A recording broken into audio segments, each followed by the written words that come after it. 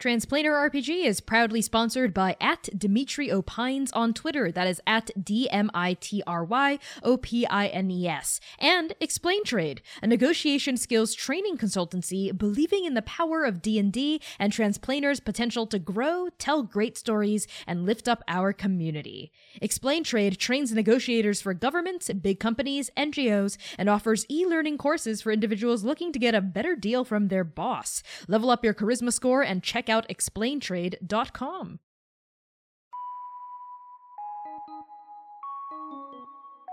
Hey there! Thank you for tuning in to Transplaner RPG. We are an all-transgender, people of color-led, 100% homebrew, Dungeons & Dragons 5th edition live-streamed actual play campaign set in an original, non-colonial, anti-orientalist world. I am your Game Master Connie, my pronouns are they, he, and she, and my cast is as follows. C. Thomas plays Oka Hien, an Aasimar Bloodhunter. Max Guo plays Dewey Quirk, an Aarakocra Artificer. Erica Flaidlin plays V. Noksherzo, an Elf Sorcerer. Valiant Dorian plays Voska, a Yuan-Ti Bard. Hamna Shahid plays Jaron Cotter, a Dragonborn Rogue. Dare Hickman plays Gentle, a Triton Monk. Quinn B. Rodriguez plays Sitlali, a Changeling Cleric. And Austin Knight plays Abiku Ishtar, a Reborn Goliath Ranger. So, with that out of the way, here are the content warnings for this episode. Content warnings for this episode include complex and complicated relationships, romance, flirting, references to sexual entanglements, fantasy violence, and death. Arc 6, Episode 10. I Beg for Invisible Fire. From time-lapse video of trans woman collapsing inward like a dying star by J. Jennifer Espinoza.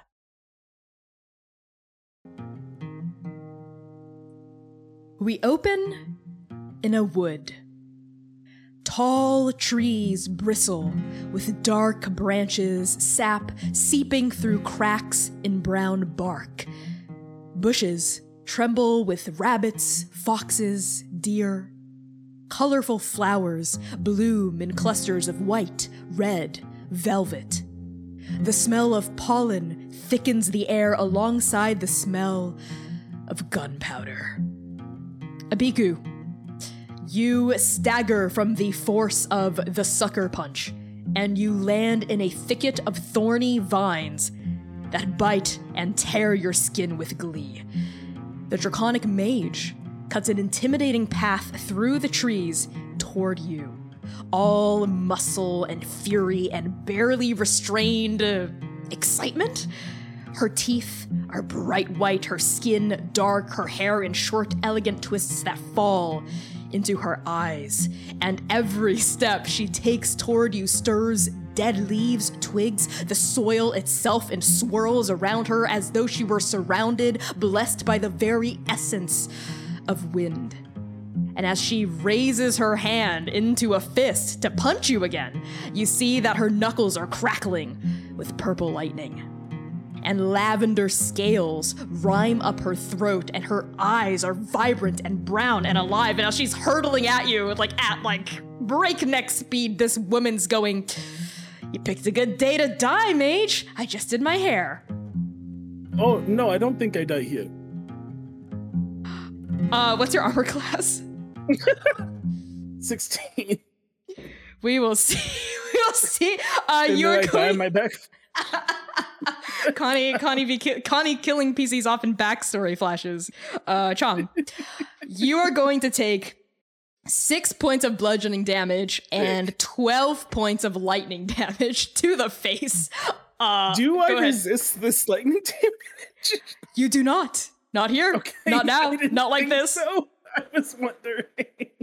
Exactly. And it's like a freaking cannonball just pummeling you in the side of the jaw as I think you're starting to get up from the thorn bush, and she just winds up and bam, back into the bushes. Okay. Ow. What? Wait. I didn't. Sun was looking for you, and I was going to bring Sun to you. Wait. You were threatening my companion, and with every every word she's, I think, trying to get on you and straddle you and pummel you, I think, among the thorns. Are you resisting her? I mean, I'm not gonna let her punch me in the face, so I'm trying to explain. Okay, make a grappling contest. So use athletics, right, against her as she's or acrobatics, up to you. That is acrobatics. If I use my normal stats, that's a 21. Okay, you hold your own. I'm just gonna roll for her real fast. Ooh! That is a natural 18. So the two of you are just like wrestling back and forth in the thorns, and I think you take another like 2 piercing damage from all of the thorns just like clawing and biting against your armor as you're just rolling around. What do you mean that's not what's going on? Son, look terrified. And that's what gigantic mages do, right? You take our friends prisoner for ransom? I'm going to be real, I don't know. I am from here, but I'm not from this time from here. It's hard to explain. I am me from the future, seeing me from the past, I think. She stops wailing on you for like half a second, and I think there's a moment where you're surrounded by these vines and these prickles and these thorns and these roses, and you're like on your back, and she's on you, and her fist is drawn back, and she's also gashed up a little bit from all the thorns, and she goes, "What? Your skills are pretty." And then you hear a voice, a familiar voice, cut in. The voice of one's son just sort of ring out across this forested clearing, and Sun goes, "Wait! Shrini, they're telling the truth. I don't think she was actually going to capture or hurt me. If she was doing a really bad job of it, and she does seem a little out of sorts." This like obsidian scale drake sort of says from behind this person, Shrini. And they look from their companion to you, back to their companion, back to you. And they like, I think they shove you aside kind of hard, but they like get up, and back away a little bit from you. Yeah. What are you playing at here, huh, harnesser? That's a new word. What does that word mean? It's what you do. You harness magic through tools and weapons and implements. You don't let it flow through you. Like we use magic different. Is that bad? Yeah, of course it's bad. I mean, that's what everyone says. Anyway. What if some people just can't use magic? Like, I don't think I can do what you do. That's pretty cool. I need stuff. Oh, I mean, you could do what I did if you just trained at it. I mean, that's the whole point, right? All of us have a choice about the kind of magic we do, why we do it, how we do it. You choose to wield that bow. I choose to just punch you in the face with my lightning fist. That is neat. So if I learned, could we both do what each other do? Well, yes. Yes, we could. Oh, okay. Why do you punch me then? Because I thought you were gonna take Sun away.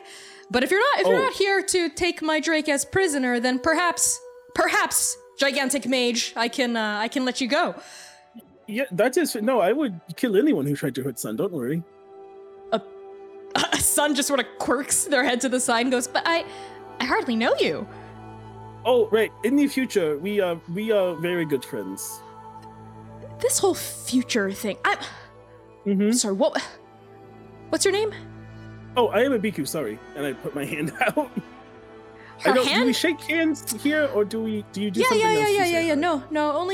Only people who aren't going to attack each other immediately typically shake hands. And she's considering, she's still like flexing her hand to a fist and then back into an open palm and then a fist again. She's not sure if she should trust you quite yet, right? But she's looking between Sun and you and your weird demeanor and like your lack of aggression toward her.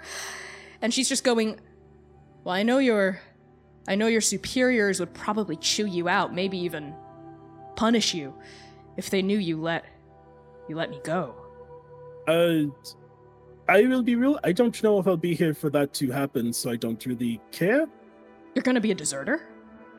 Oh no, I mean like, so again, I am me from the future, and then there's me from right now, and the me from right now might have a problem, but that's her problem. And I think like she is sort of like taking it in, like shaking her head and like waving her hand kind of fast as you're saying this, like, oh, this is like nonsense, and she just goes, Shrinyi. My name's Shrinyi. That's a nice name. Thank you. Not that you know what, just, this never happened, okay? Oh. Because if your queens found out and the leaders of my orders, my fangs, found out, then we'd both be in trouble. Well, why? Because we're on different sides of this war. What if we weren't, though? I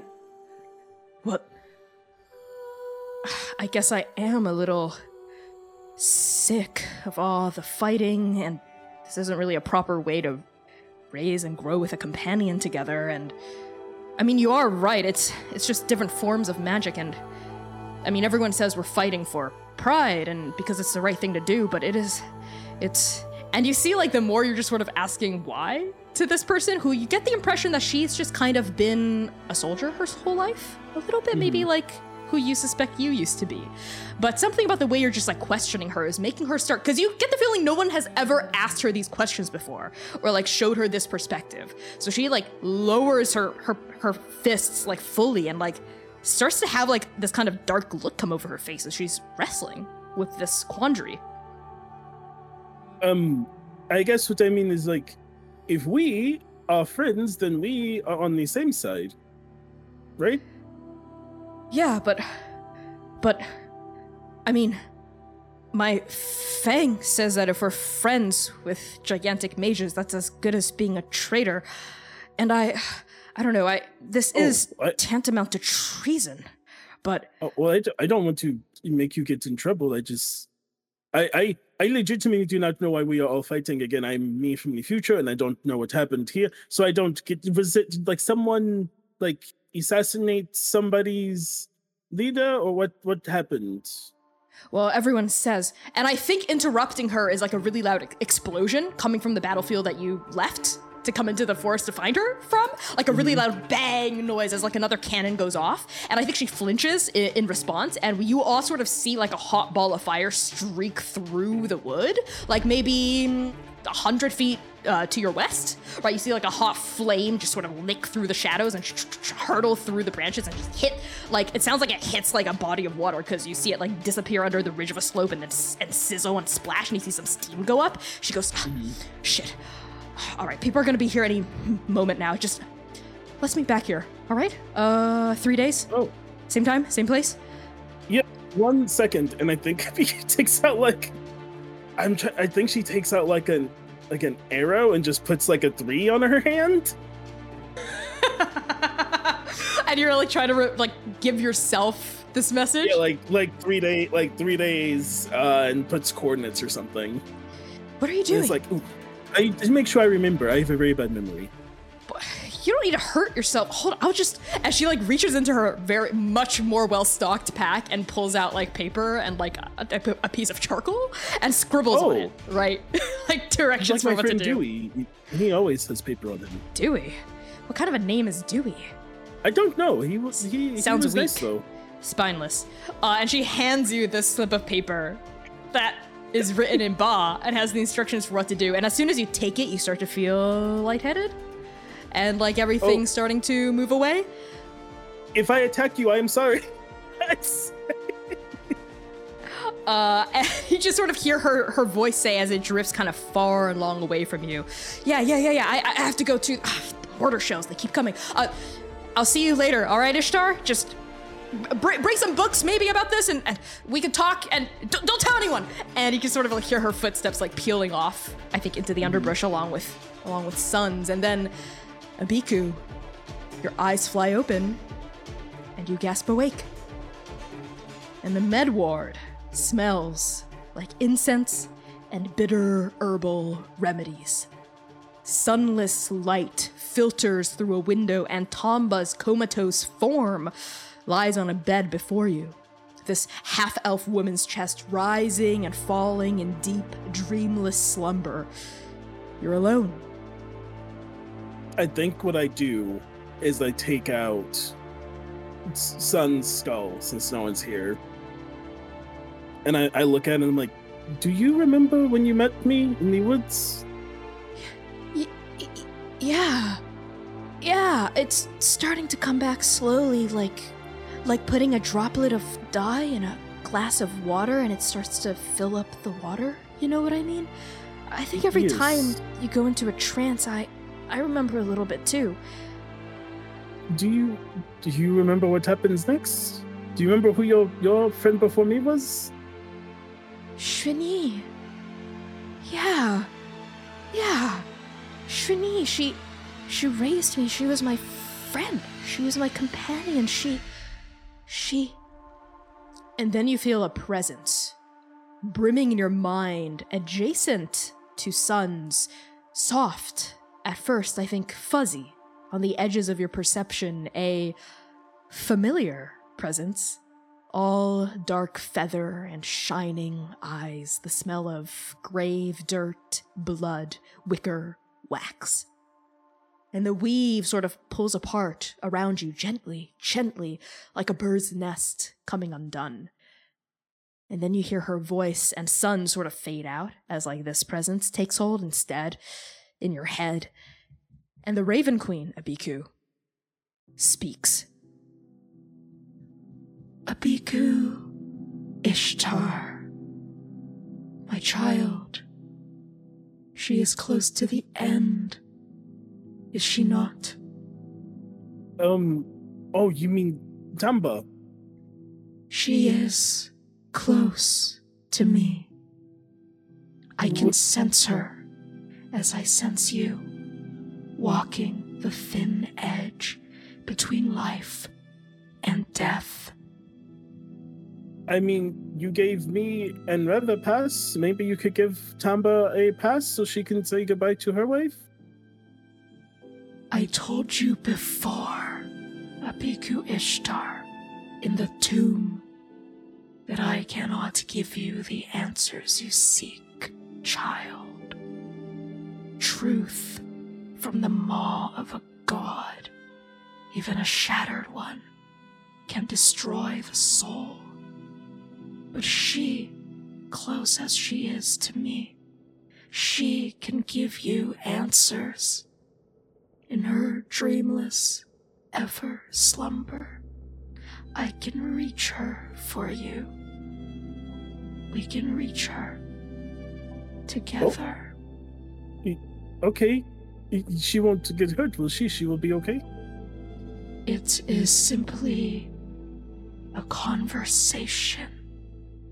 Okay, as long as she will be okay. As long as she is okay. I can sense her soul. Weakened, fragile, but still present within her cage, within her body. You reaching out to her with my power. You will not harm her. Okay, I will try. You know how to do this, Abiku Ishtar. Your own dreamless ever slumber. You need only focus.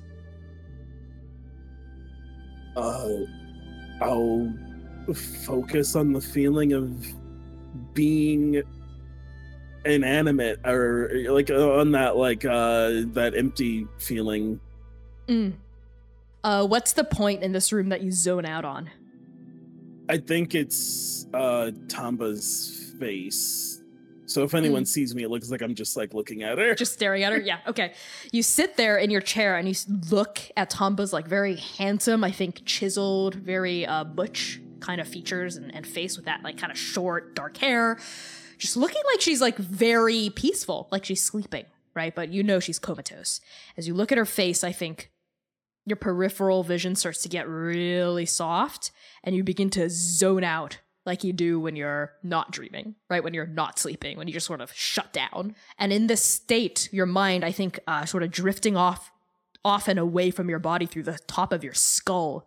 You feel the Raven Queen's presence swirling around you in a soft flurry of feathers, a whisper of 1,000 different bird songs just bristling and trimming and humming past your ears. And you feel, I think, a third presence beckoned toward you like a leaf on the wind. If the Raven Queen is the wind and you are another leaf traveling through it. And you feel her. Tamba Denyon. Hello. Can you hear me? The voice and it rings through your head is kind of sharp, hard edges like corrugated metal or a rusted lock. But there's something also almost soft about it, like a fighter that's retired. And Tamba sort of speaks to you and says, I know you. Oh, good. That is what I was hoping for. Bhikkhu Ishtar. Yes.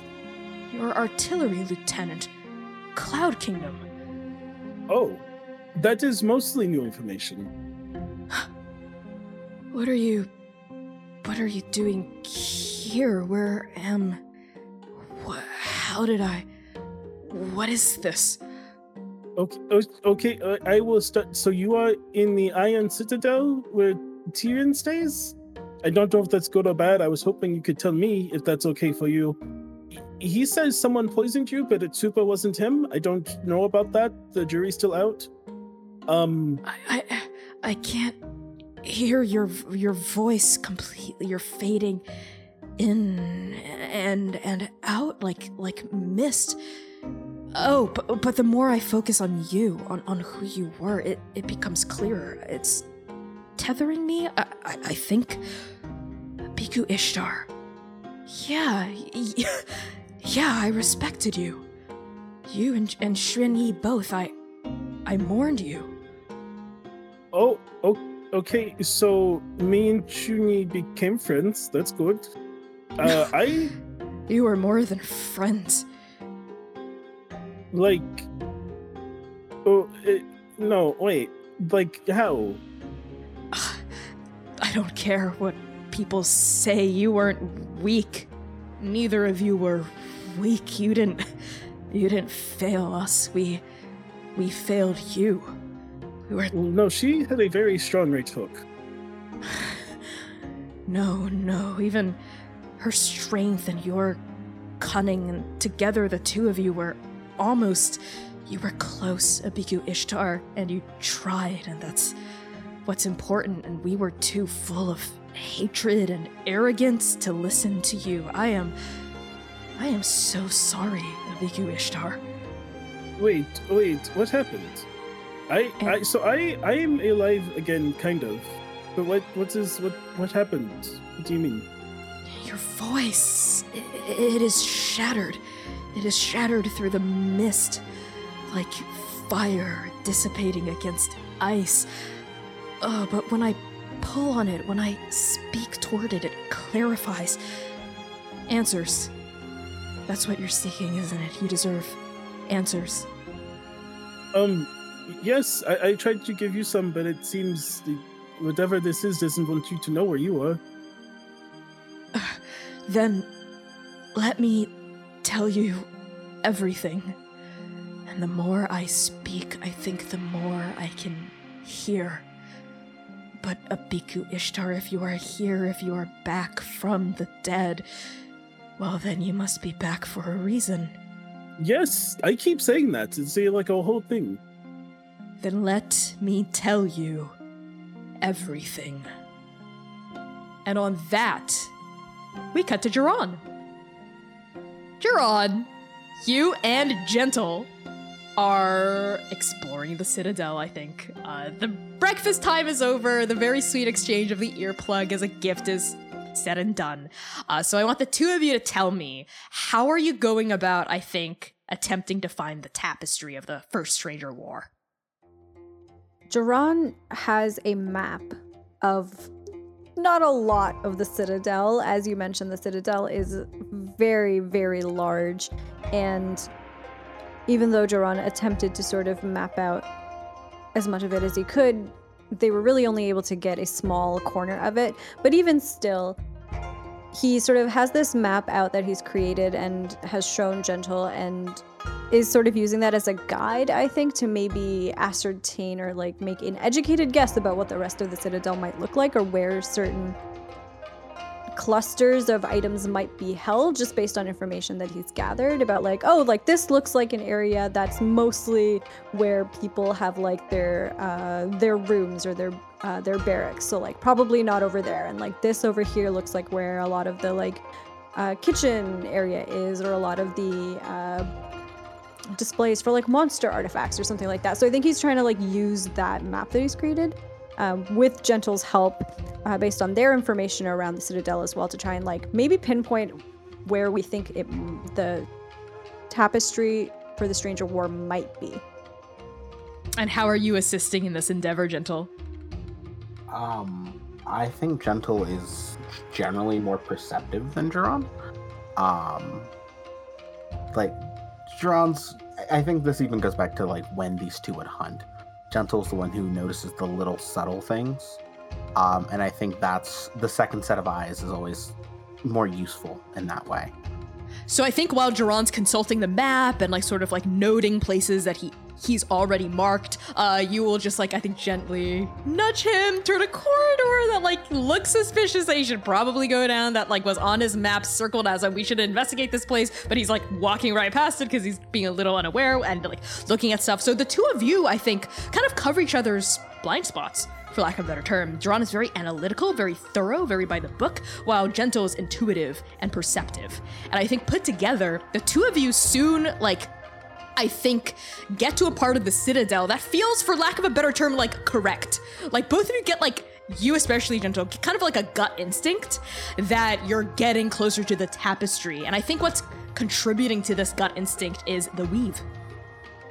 The weave is thick here in the Citadel. It's particularly prominent. I think, Duran, it took you a minute because you're still kind of new to magic to really notice it, but it sort of thrums and sings and bends and warps in every piece of stone that comprises the walls of this castle. And Gentle, I think you've been even more prescient of this factoid. The weave tenses and swirls and bends, and I think almost like guides you all toward like a deeper part of the Citadel, down like particular staircases that Duran might have missed, like up like a hidden passageway that you marked, Duran, and eventually I think the two of you round a corner completely in like a completely empty, abandoned, like there aren't even any guards in this corridor, which is interesting. You round a corner, it's like weirdly nondescript, and you see a massive oak door at the end of this corridor with no guards, no one around. Just a tongue of red carpet leading up to it.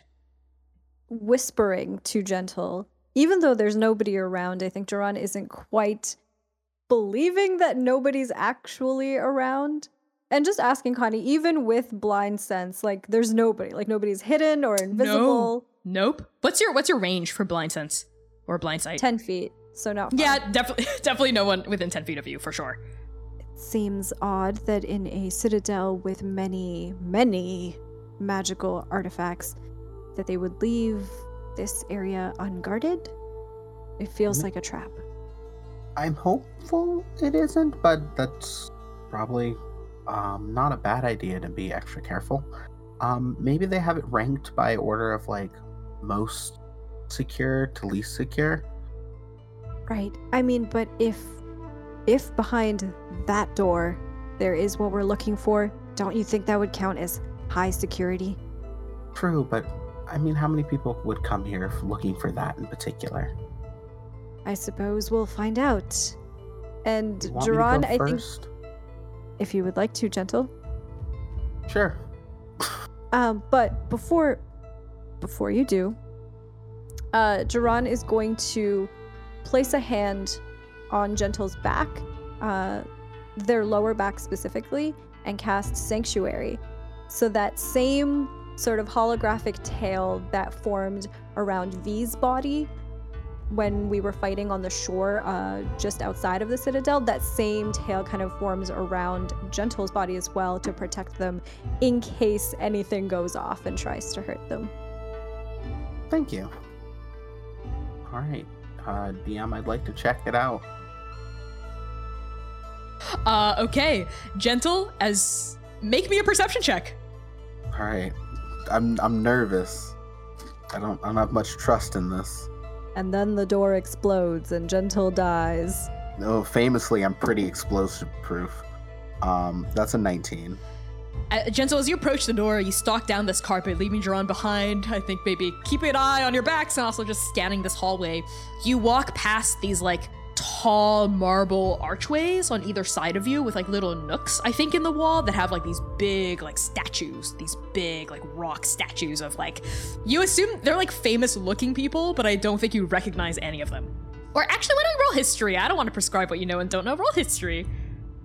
Well, okay, an 11. I'm smarter than I realized. An 11. 11. You don't recognize them. No, they don't ring a bell to you, but the way that their clothes are carved, the dress looks ancient, right? These are historical figures that look like they maybe even predate people from the Gambit of Queens. This is like kind of ancient history situation. As you walk toward that door, no traps are triggered, no fireball comes flinging out of like one of their mouths, no spike pit opens up, beneath the illusory carpet. No, none of that. You actually get right up to that oak door, close enough to see with your 19 that there's a specific kind of carving along the wood. And there is, I think, in this beautiful runic script that's sort of broken in half down the middle, a request written in ancient Morosi. Now, you understand every spoken language. How does that translate to written languages? See, I know. It specifically mentions speaking. I know Morosi, though.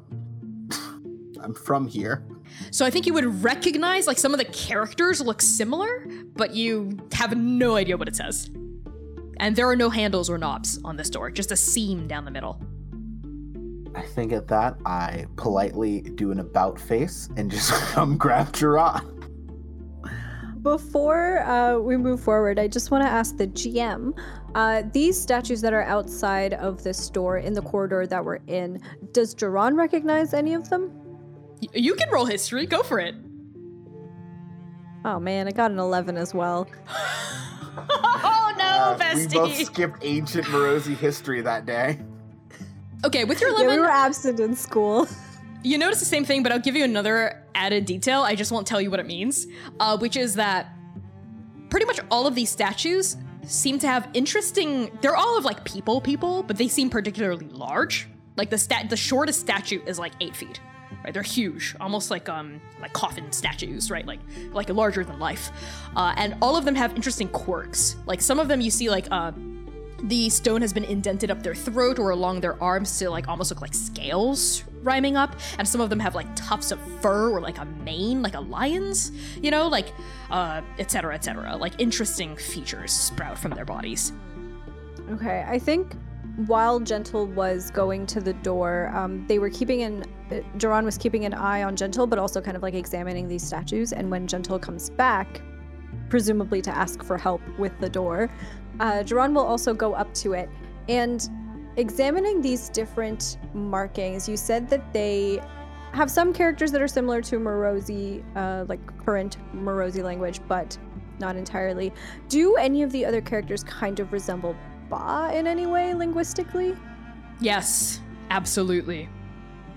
Okay, in that case, I would like to ask if I can misuse my linguist ability, which technically lets me create like written ciphers that other people can't discern. Can I reverse engineer it? Okay. Roll intelligence for me, and pick a skill under the intelligence ability and tell me how you would like to leverage it. I'm gonna use investigation specifically. Makes sense. Do it. Yeah. So what I rolled is a 29.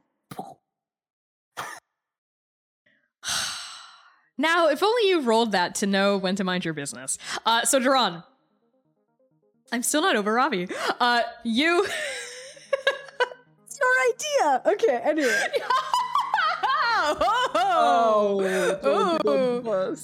Anyway, not only do you approximate what the characters say on the statues, you, with a 29, approximate what the door says, too. So, the statues are ancient Ba, and maybe you even have a cipher written out in your notes that you're consulting, that you've taken notes from like Abiku when like learning Ba from her, right? Like going through all the old books that you can find at Dr. Eluso's. And it takes you with a 29 maybe only like a minute to match it up, and there are names at the base of each statue.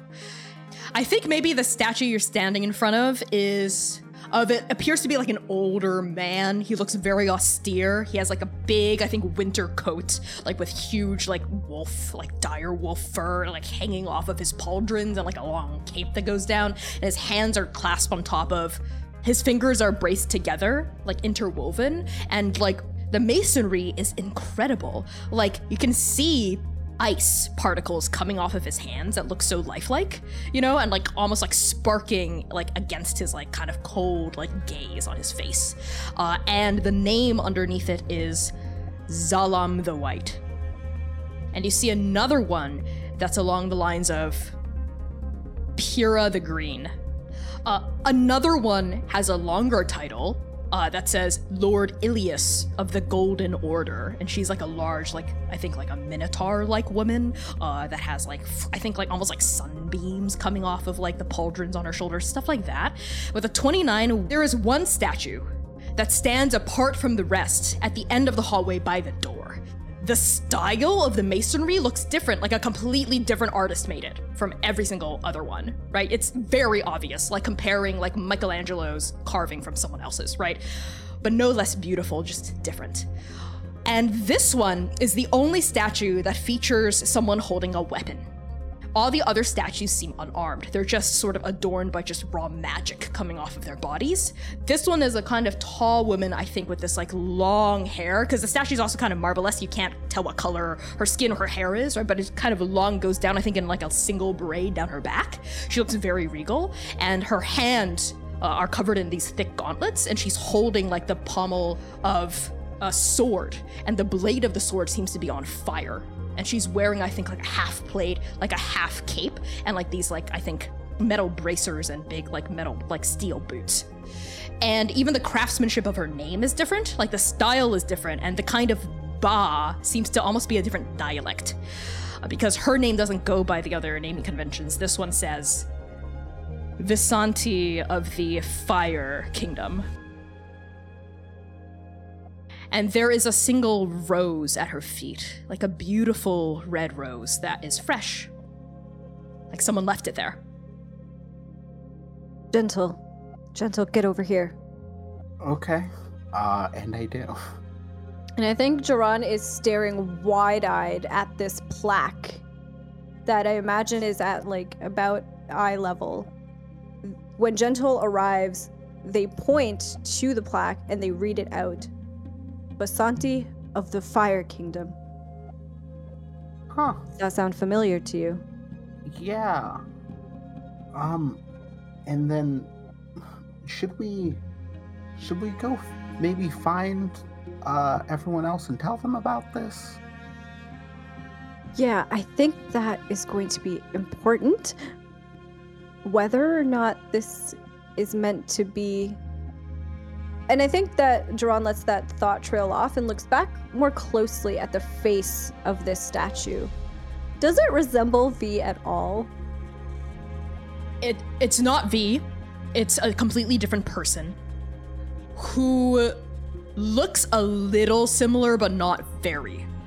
Like this, like she has, like you see, like maybe in the cheekbones there's some similarity, and maybe in the taper of the ear, but that's it. Like a passing resemblance that, now that you know the name is Visanti, seems like more than just a coincidence. Yeah, and I think taking all of that in, Jiran just kind of absentmindedly thinking out loud says, some sort of long relative from a long time ago, maybe. I think we need to see what's behind that door. Yeah, I'll be honest, I almost forgot about the door with this. Yeah, I don't think I can read that. Do you mind?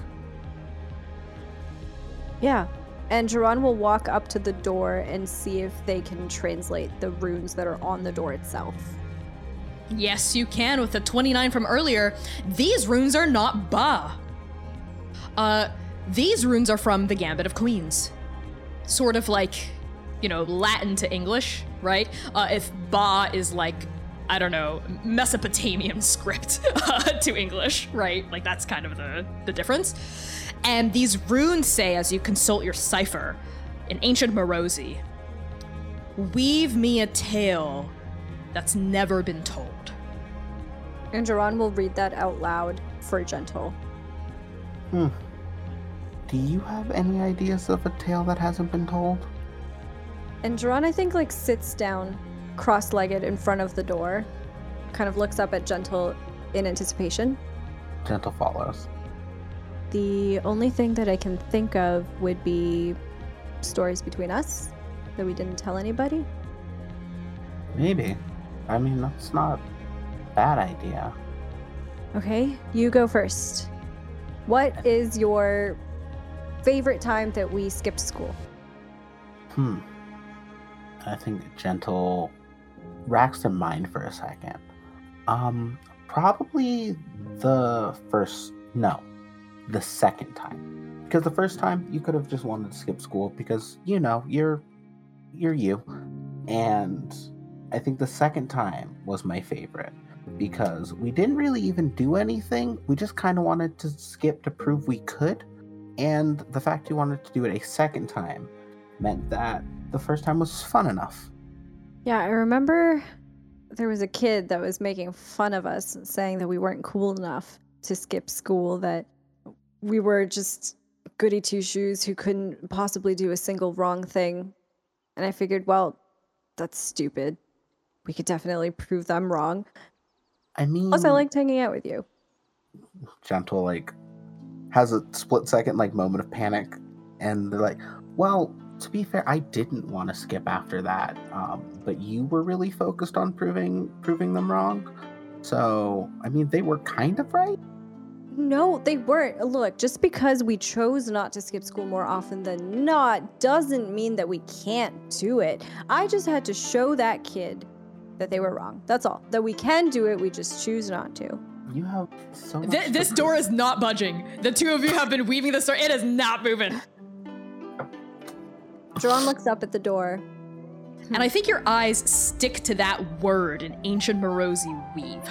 And in modern context Morosi, weave means it can be metaphorical.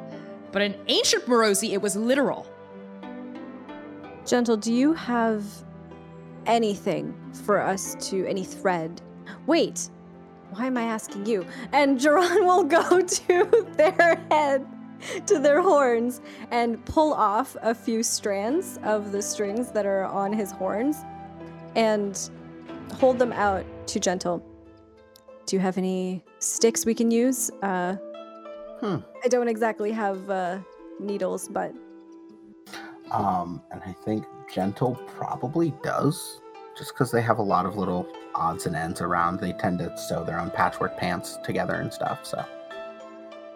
yeah, I actually happen to have a couple, so, don't poke yourself with them. It hurts a lot, but otherwise you should be fine. I was thinking we could actually do this together. Start from opposite ends, meet in the middle.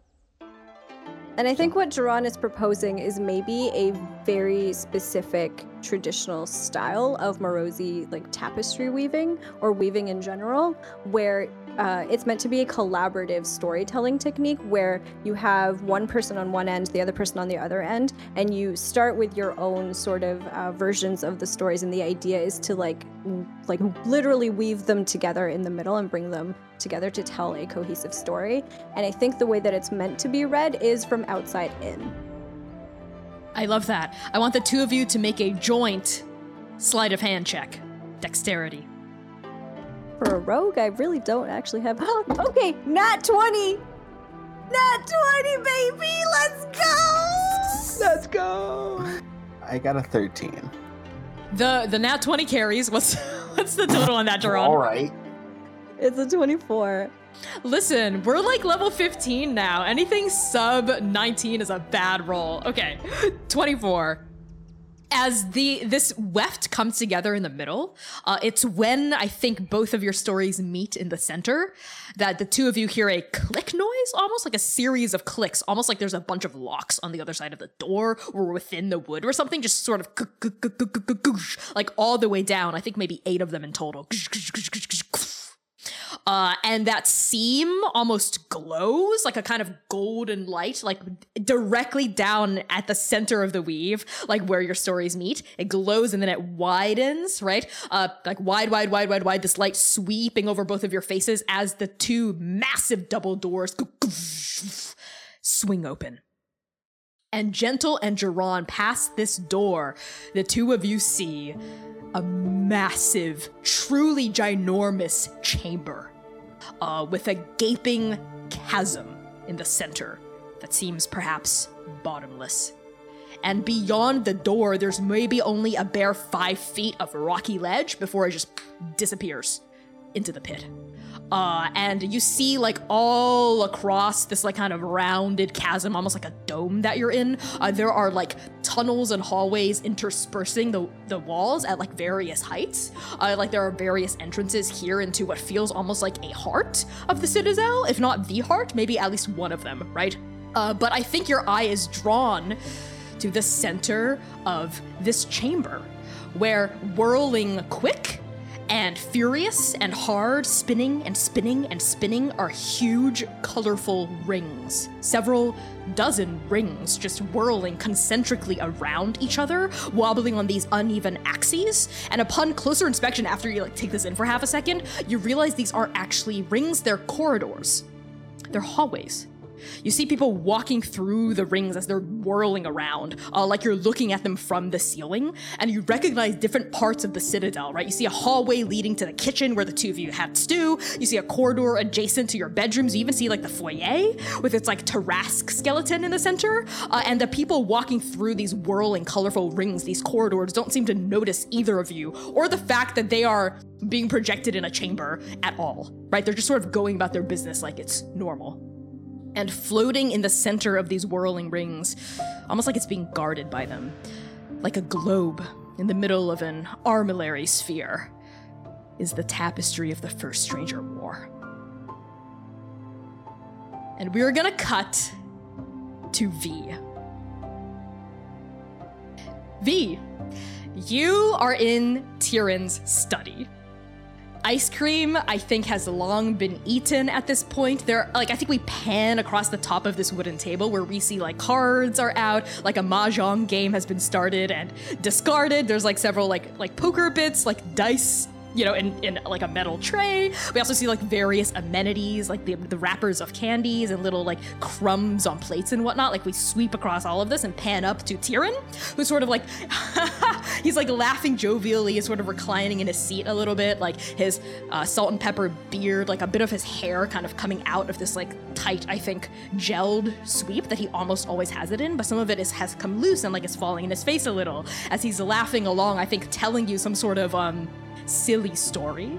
And V, where do we find you amidst one of his offices? I think V has found herself like a really comfortable like shade lounge somewhere. It's probably like surrounded by like, there's probably some like books on sorcery stuff. There's probably a few magical artifacts around, and V's just like, this is the life that V always dreamed for herself, of just like lavish all around her with all this finery.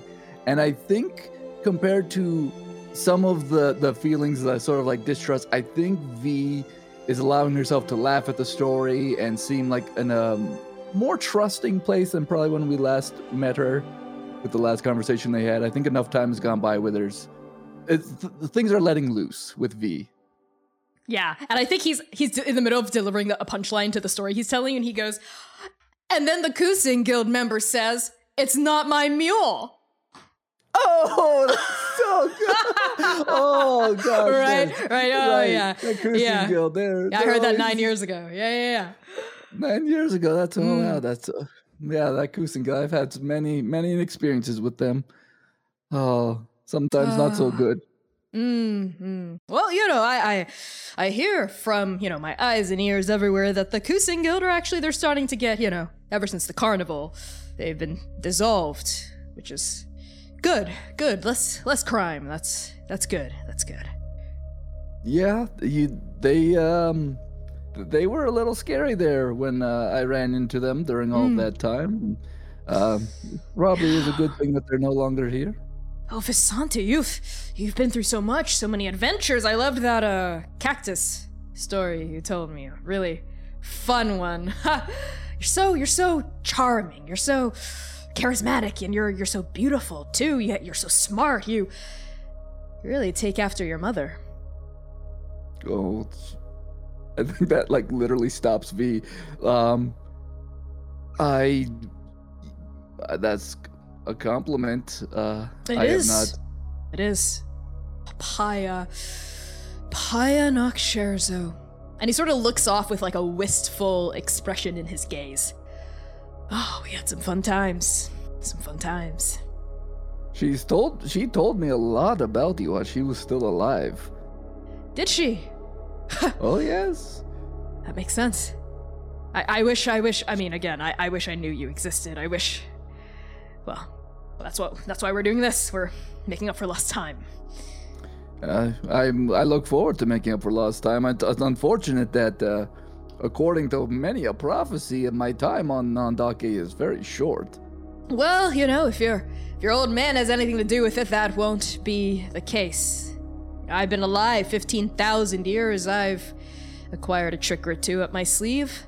We can. The stranger thing, it's second time it's tried to end Ndake, but that's not, we don't have to talk, well, we can talk shop in a couple days. Enjoy, let's not bring down the mood. Let's talk about your mother. Let's talk about Paya Noksherzo. Yeah, to help me, I've always been curious. The one thing that my mother was always she hid from me was how you two met. That is a good story, and you know what? I've never told anyone this story, so you're my first audience, which is fitting. Did you know that a long time ago, Paya Noksherzo was an Aransa? In the Yuki tribe of Jukai. She had never said that to me. Well, being an Aransa, it's nothing to brag about exactly. But she was hardworking. She was smart. She was ambitious. She was. I met her while I was I forget why I was in Jukai, but I was on business, I'm sure. I was always traveling for business back in those days. Not anymore. I have other things to work on. But I met her, actually, I met her on Adolin. All those years ago, it was an Adolin celebration. She was hanging lights. I was there on the eve of, and actually, she was being yelled at by the lord of her tribe because she'd forgotten to put the lights up until the night of. But she was insistent that she had put them up in advance, and that some troublesome daughter or son or child of a head of household was trying to pick on her. So they took the lights down, and I remember, even though she was an Aransa, she stood up for herself. That's what drew me to her. Wow, I can see now where you may see some of me in my mother. Well, the two of you are very alike. You both have ambition. Yes, I loved that about your mother. She had big dreams for herself. Big dreams. She would always say she wasn't a servant of fate. She was in control of her own destiny. I like that about her. So I whisked her away on many an adventure, and I felt for her. Felt for her position, that she was so competent, and yet all these fools around her went out of their way to keep her at that social level. So I might have helped her a little, gave her a little bit of magic. Me as a draconic mage, not to polish my own diamond, but or I suppose just myself and Tamba Denyan now, we have knowledge of magic that is much more ancient and powerful than any magic here in Ndake. So I was able to help your mother out, and before we knew it, she was a lady. That's right, not just the head of household, she rose to become Lady Noksherzo of the Yuki tribe. That's She never mentioned that whatsoever. Really? During my time, she was pretty withdrawn from any society, let alone the Jukai tribes. That's odd. Well, no. She was a lady. She was up there. And he sort of like stops talking and sort of, lollygagging and boasting a little bit and like commiserating and starts looking a little dark, a little remorseful. Well, I suppose I wasn't really aware of that because, I had to leave. We spent a couple years together, maybe a few months, maybe 3 years, 13. And he just sort of gestures blasely. It's 15,000 years. It all blends together after a bit. But we spent some time together. I don't recall how much time, but it was some. And then I had to do something else. And next I knew, she was dead. Next thing you know, 17 years later, after the fact, she's dead. I think there's very clear V is no longer jovial at all in this. Vasanti, when you get to be my age, I'm a myriad and a half years old. That's... life, time passes like that. It's nothing. It's nothing to me. Yesterday, it was 3,000 years ago. It was 9,000 years ago. I can remember days 10,392 days ago with perfect clarity. I forget entire decades. Decades, centuries, I forget. Gone. Unremarkable. Your mother, I remember all the good times. I do, the good times, right? That's what was important. I don't ever recall saying goodbye. I remember saying goodbye. Vasanti, your legacy is your mother. Everything she worked for, everything she stood for, her ambition, her drive, her beauty, her intelligence. Your legacy, Vasanti, is also me. She gave you what she could of her legacy. She told you stories. She raised you the best she could into this brilliant young woman. I see it. I see the fire in your eyes. I see the fire you wield in your blood. In my blood. But I have not yet shared my legacy with you, my daughter, and I feel perhaps I should. Perhaps I ought. Yeah, maybe you should. Well, it begins where it feels like every part of my life both begins and ends with. And at the exact same time, we cut to a bhikkhu in a meditative state, talking to Tamba, and Tamba says, with the 1,000-year war, you were born during it. I was born before. It began as an intellectual disagreement. Back then, there were two ways of wielding magic. You could either channel its raw power as a draconic mage, or harness and refine it through weaponry and artifice and tools as a gigantic mage. But all of us, we were the same people. We were all titans. And as titans, we possessed the innate ability to assume a greater form, a form that brought us closer to the gods, to the eight that made us. Draconic mages, we could turn into what they now call dragons. And gigantic mages, well, you all could turn into what they call giants. Transforming, shifting, as we called it. It took years of practice, of training, of discipline and rigor. Gigantic mages who tried to shift draconic without preparation, they not only failed, they turned into monsters. Vasanti. That's right. The first monsters of Andake used to be people. People who flew too close to Galtanger and fell. Mages who tried to shift the wrong way without training. If they died, well, they were lucky. If they were unlucky, they lost all sense of humanity, personhood. There was no turning back to a Titan once you were that far gone.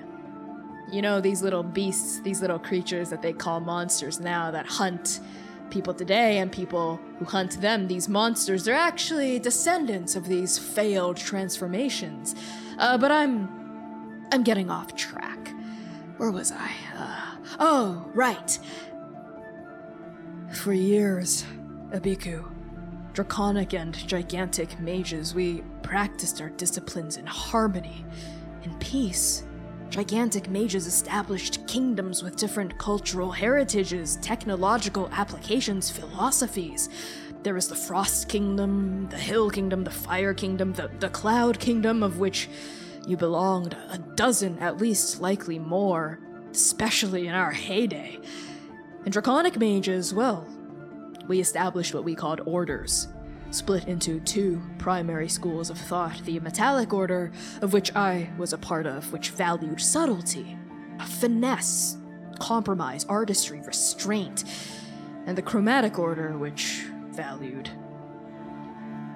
power, strength, courage, honesty. We had our disagreement with the Metallic Orders, of course, and all their suborders, the coppers, the brass, the gold, the silver, you know, the drill, but at the end of the day, when all was said and done, we practiced our disciplines in relative harmony, aside from the occasional disagreement here and there, but disagreement among friends, you know? Among friends.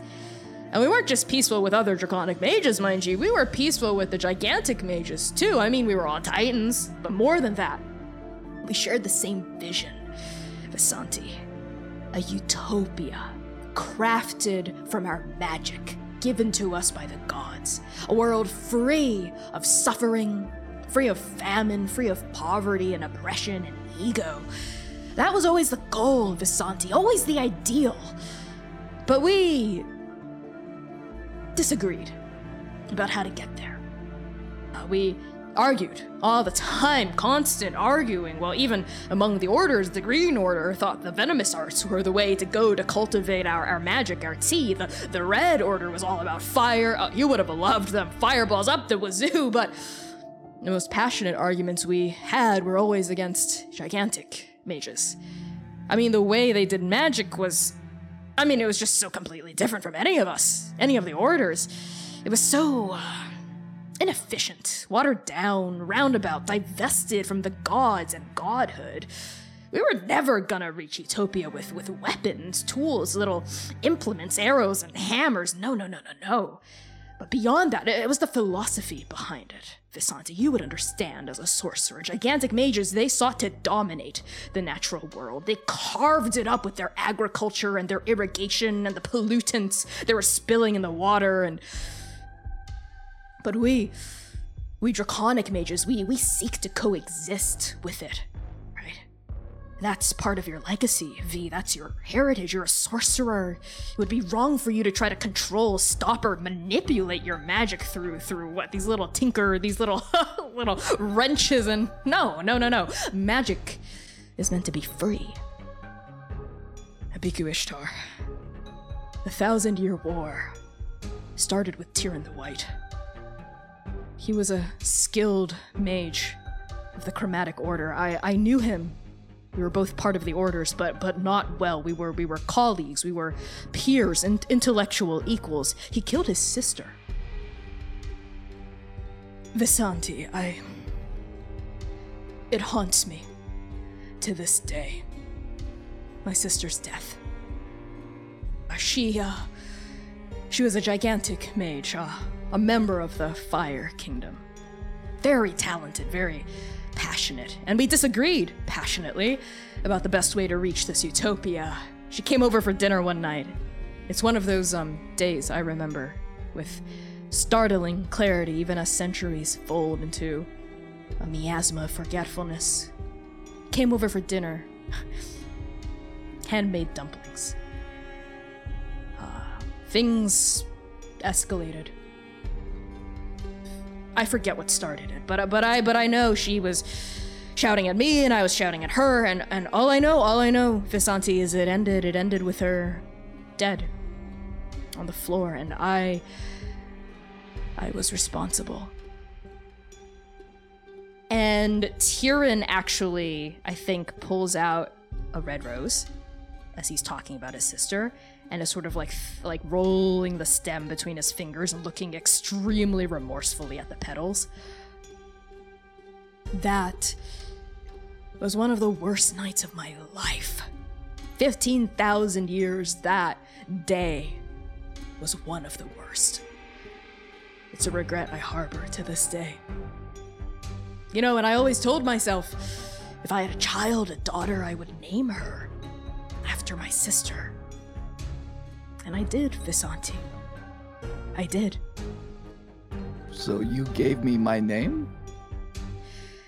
I suggested it to Paya. You know, when you're in love with someone and you go back and forth, what would you do if we just left all of our responsibilities and traveled the world? Oh, what would you name our kid? That sort of thing. And I brought up the story of my sister.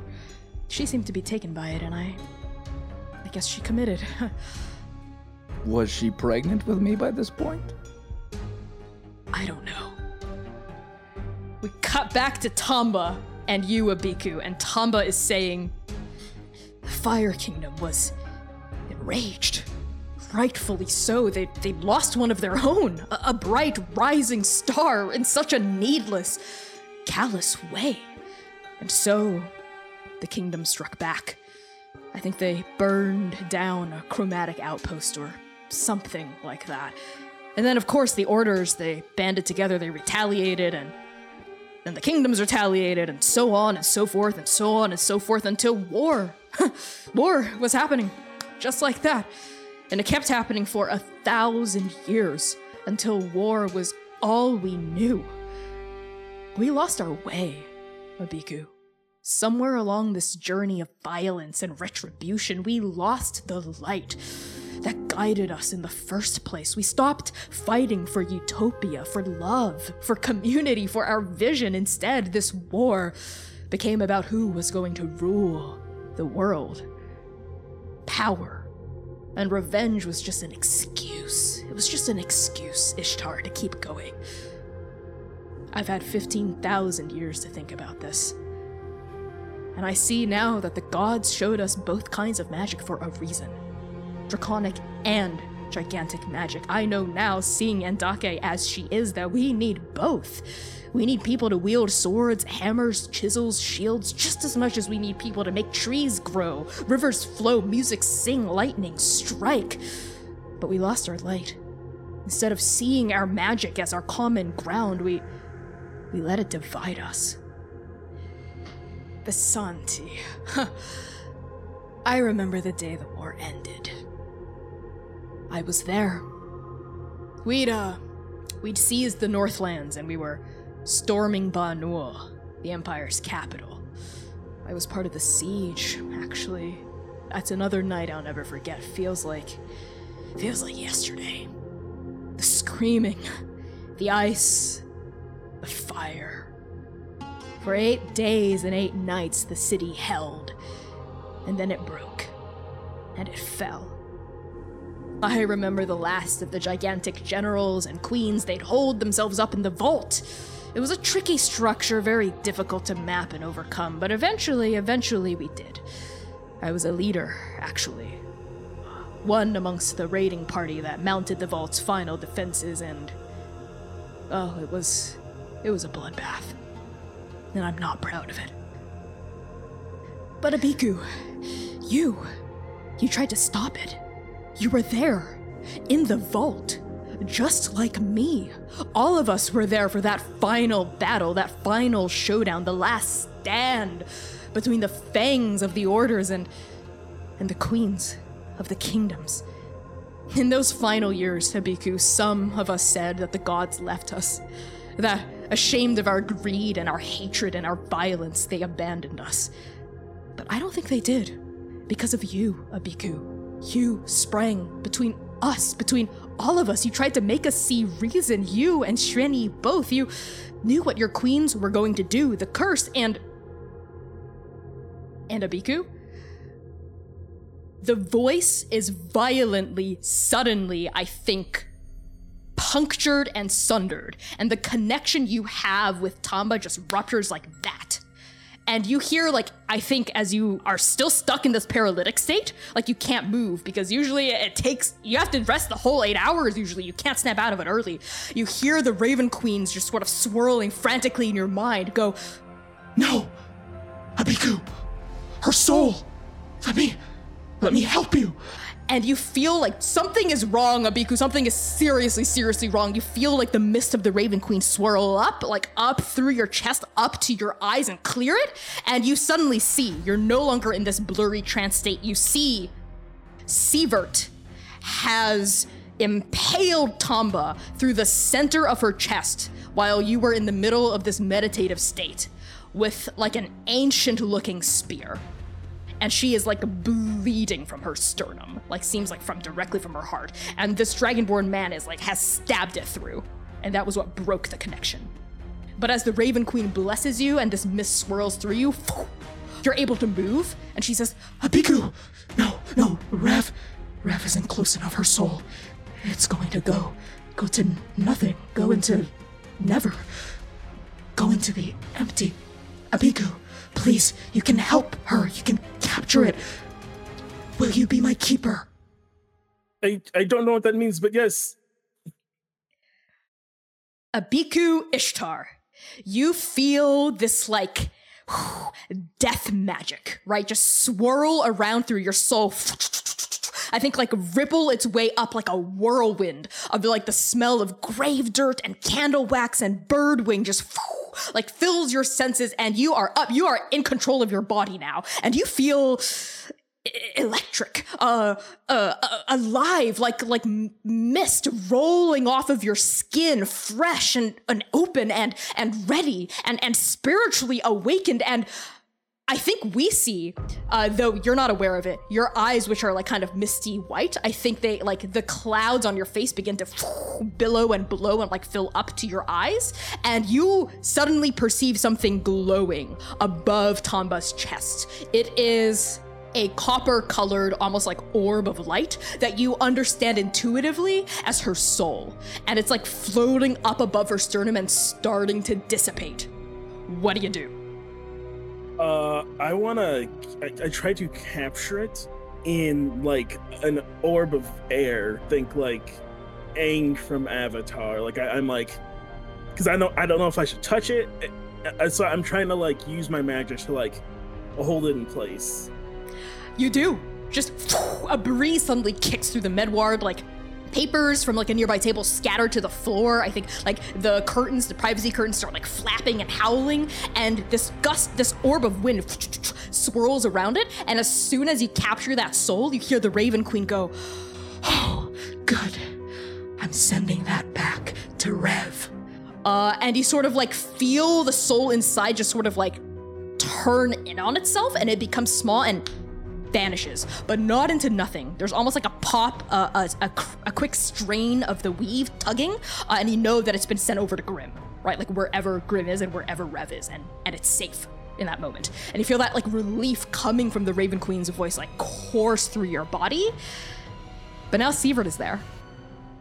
And he's got that spear in Tamba, and he looks up at you, and he looks absolutely shocked to see that you're able to move. What do you do? He's surprised. I look at him with fury in my eye. That was a mistake. And I open my mouth and I let out a lightning breath because I can do that. Fuck yeah. I need a dexterity saving throw, please. Oh my lord. Against what? 17. He got a 15. So what happens? 10d6 lightning to the face. 40 lightning damage. Okay. Is that purple? Describe to me what it looks like. I need to know. I just say that was a mistake, and the clouds in my face crackle for a moment, and before he can react, I open my mouth and just this 30-foot long beam of purple lightning energy is blasting his face. Oh yeah, he takes it straight to the face as he's trying to yank the spear out of Tamba's limp, bloody chest. This purple lightning just scars across his skin. So he pings off his scales, like sort of like ricochets off his hair, like causes like a scorch mark to streak through one, and he, like the force of it blasts him, I think, backward a little bit, and I think his hands release on the spear and he stumbles backward away from you.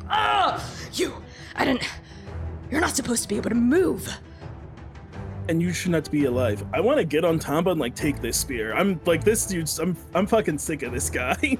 Okay, yeah. Abiku, as you lunge forward and you grab that spear and like try to yank it out of Tamba's body, on the yank, we are going to cut over to Jiran and Gentle. The two of you, I think, as the spear's yanked up, we see like the whirling of one of the rings. Then we cut through like space between that ring and its cousins and press up against where Jiran and Gentle are standing at the threshold. What do the two of you do? Before we proceed, I just want to clarify one thing. This is more like security room where we're looking at cameras, less like Grand Central Station where people are actually physically traveling between places. You don't know which it is. Oh, so I don't, okay. So we don't know if these people are actually physically moving between these rings. Why don't the two of you make a perception check for me as you're at the ledge? I got an 18. I got a 24. Okay. You get the sense that the people within the hallways are not hopping from hallway to hallway by using the ring system. So in that sense, it's kind of like a surveillance situation. But you're also not sure what would happen if you touched a ring. Jiran walks closer to this apparatus, to these various different rings, and they reach out their prosthetic arm, the left hand, and they go just before touching it. You feel wind like gusting against your hand like a really strong tornado wall as you like get close to it. They look back at Gentle one last time, kind of shrug a little, and put just their hand through it. No. Okay.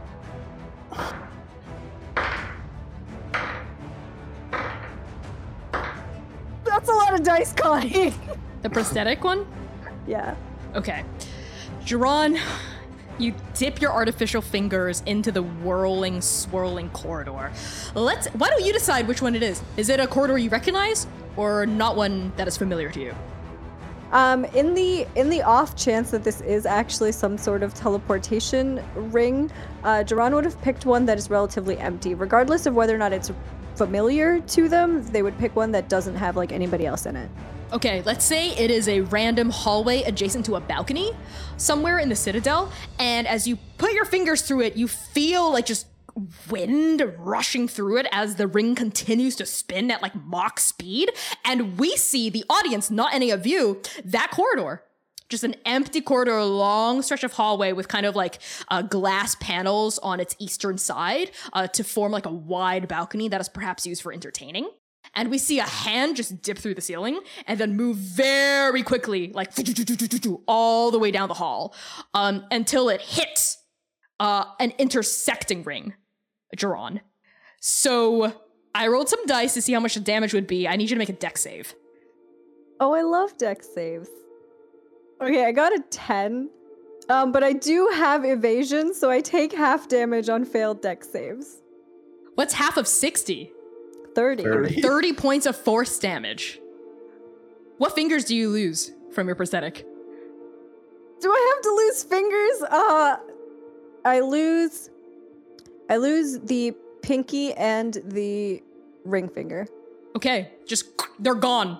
Like as another ring comes through, like they just chop him off, like force damage, blunt, bam, like that. It's just gone as you pull your hand back. Okay, Jiran, well, couldn't you have like identified to see what the source of that magic was? that takes a while still. I wanted to do this a little bit quicker. Now, you know I love you. That's not the best way to do things. Well, now we know for sure. You can travel through the Citadel through these. Good. However, we still need to get to the thing in the middle of all of those, huh? Yeah. Gentle, who does not have a better idea than Jiran, is simply just going to see if they can find any sort of gaps. They move fast. This is all Gentle's got is speed. and see if there's any gaps in the like rings that if they timed it pitch perfectly, they could do it. With your perception check from earlier, you see that it's not just whirling corridors, but there are actual like brass or steel rings that's rotating as well that seem to keep whatever like magitech structure here like intact. So you get the sense that if you were able to like hop from brass ring to brass ring to brass ring and get to the tapestry, there's like sort of like a platform in the center that's just sort of floating and spinning like a spinning disc that the tapestry is floating above. You might be able to make it through unscathed. But that's gonna require like quite a big acrobatics roll. I have a follow-up question. What about if you're a person who can fly? You'd still have to weave and maneuver between the wings. You know what I mean? Yeah, I was hoping that'd be easier. So the two of you can attempt to make an acrobatics check to get across unscathed. I would like to do that. I will try that. Before we do that, though, Duran will say, "Gentle, wait. Before you go, take this." And he rummages through his satchel and pulls out, I think just sort of like a small brooch that it kind of looks like. It looks like a shield, and like pins it to Gentle's robes. This should help you should anything go wrong. And functionally, the brooch itself has the spell resistance on it. So you can add a d4 to any saves that you need to do for the next minute. Okay. All right. Why don't the two of you make me acrobatics checks? Always a 32, Connie. I only got a 29. The monk and the rogue being like, oh, an acro check? Oops. I hope I don't get under a 39. Oh, that'd be embarrassing. Okay, you bitches. Yeah, tell me how the two of you do your little flip ninjas to the center. I have an idea. I think Gentle probably goes first, given that you can actually fly. So you probably have a way of figuring out maybe like the best path through. But I imagine it's kind of like teamwork, where like we're almost like swinging each other across the rings, I imagine, like with our hands. Like one person lands on a ring, grabs the other person's hand, and kind of like swings them onto the next one. And we just kind of do that. And with the momentum of Gentle being able to fly, I imagine it goes by a little bit faster and we're able to get a little bit more vertical every time we go. Fuck yeah. Gentle, any additions, any spice to this? I do think Gentle is going to probably do a nice little mix of flying between landing. It's going to be like land, immediately flip into a like full on like 180 just to kind of fly and hold it there, since I do have a little bit less to worry about thanks to the power of air and just being a lot faster than Duran. I love that. Yeah, the two of you, you flip off of like the brass rings and like you whirl and like do these like twists and somersaults between intersecting rings. You like find like the space. There's like a few moments where you're like kind of showing off, even though there's no audience. Like you didn't have to do a backwards like tumble through a very narrow gap, but you do. And eventually, with Gentle giving you, the two of you, a bit more verticality, you arrive at the platform. And you notice that the platform is made up of a series of locked concentric circles that rotate on like the outside, but the inside seems to be stable. So if you landed on the outside, you'd get, whoa, like a lazy Susan, like thrown around. But I think the two of you, given your high checks, land in like the innermost circle, which is also the closest one to the tapestry. This platform, this dais without a raise, let's say, is about like 50 feet across total. So it's a big ass plate. Looking up at the tapestry, now that you're this close, you see that it is a very long, like as big as like a massive rug or a carpet, right? A vertical work of honestly unparalleled craftsmanship and beauty. All multicolored thread, golden embroidery, and thin, fine weftwork. And there's something very, very wrong with it. The Myriad had said it was unfinished, but the Myriad isn't Morosi, and looking at this chamber, you get the sense that they never made it across on these rings. They probably just glimpsed it from one of these doors. Looking upon this tapestry now, you see a gorgeous work of art that was once completed, but has now become unraveled. Halfway down its length, whipping tangled, dribbling strands of loose thread fly back and forth, tossed by what you think is maybe the whirling gusts of the rings all around them. But as you look closer, you notice that these unfinished strands aren't being thrown about randomly by the breeze, but they're moving on their own. They're animated.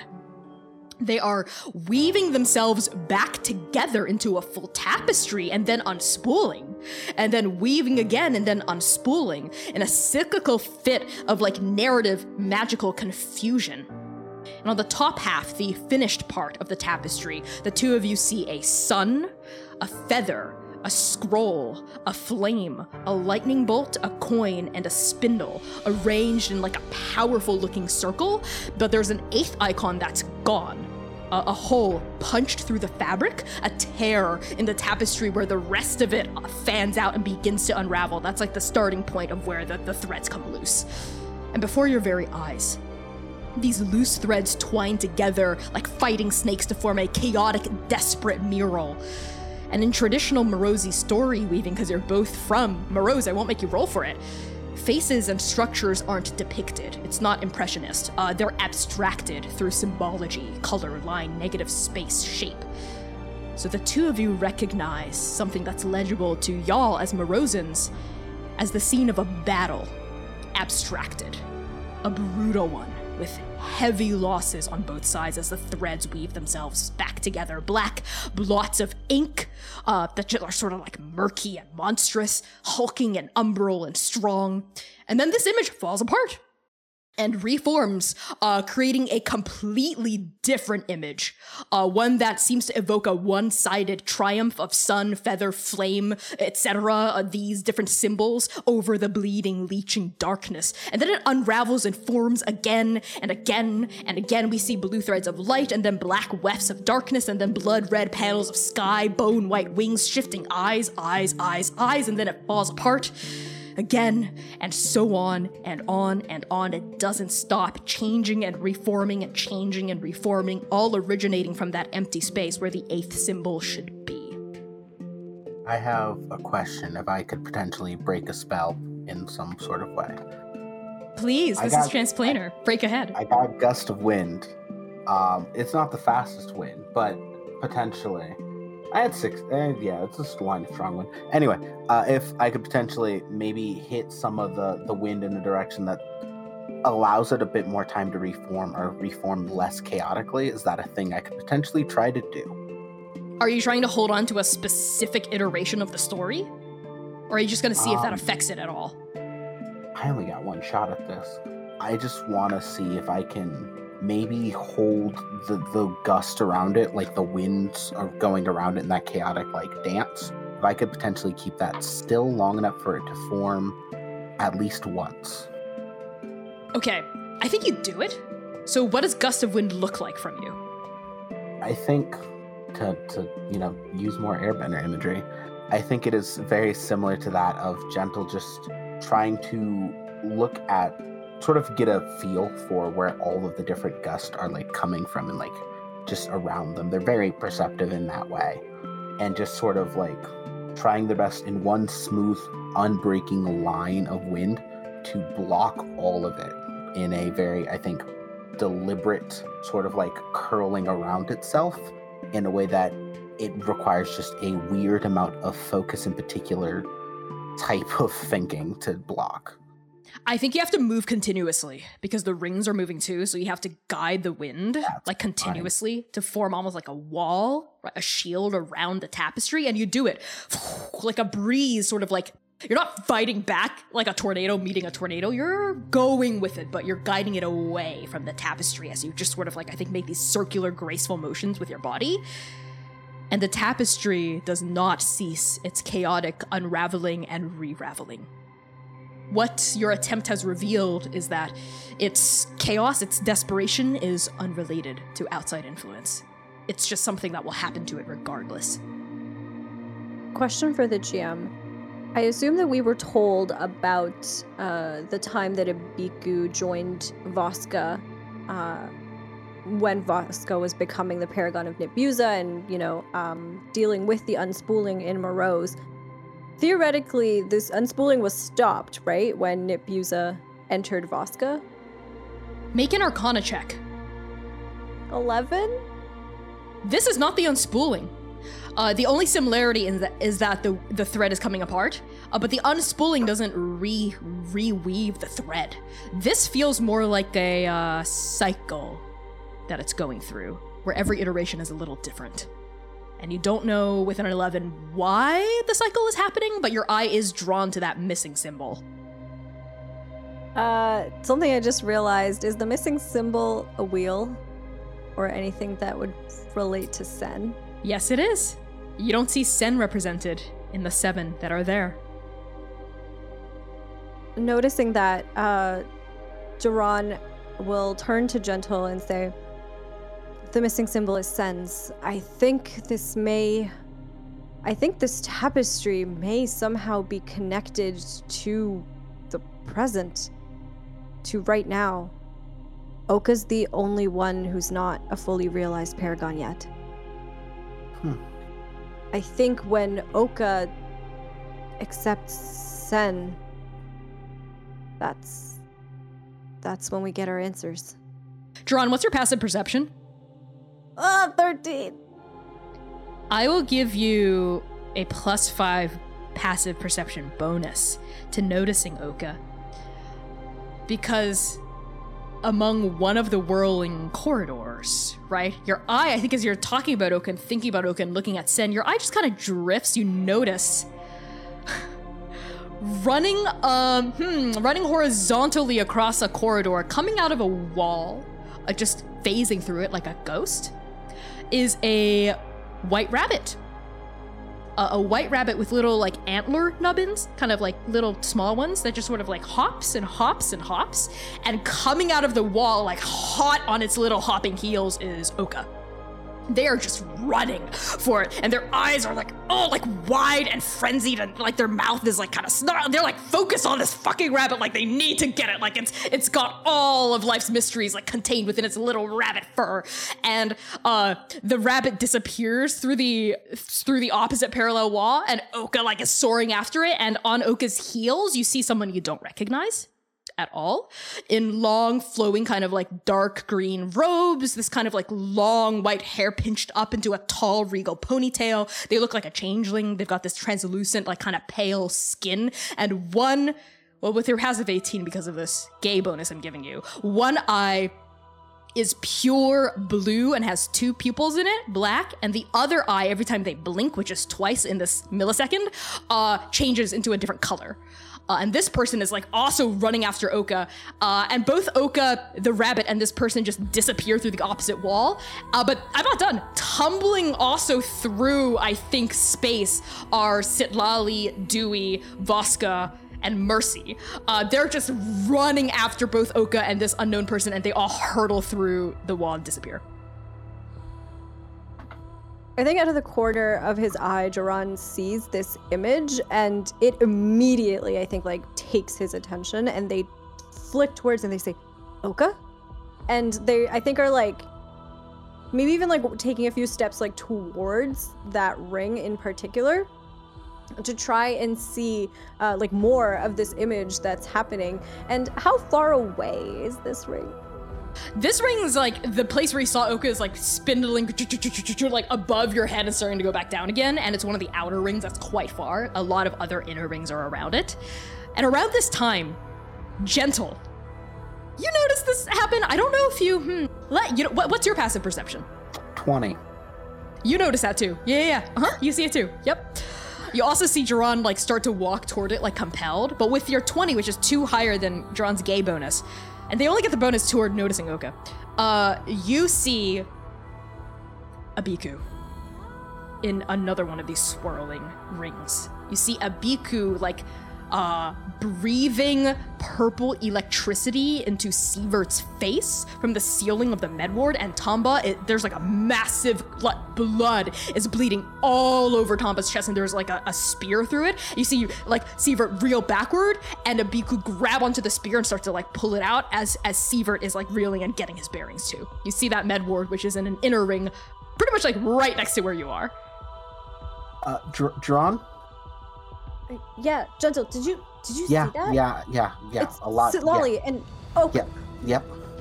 And I point out the other ring. I think, I think that's a little more pressing.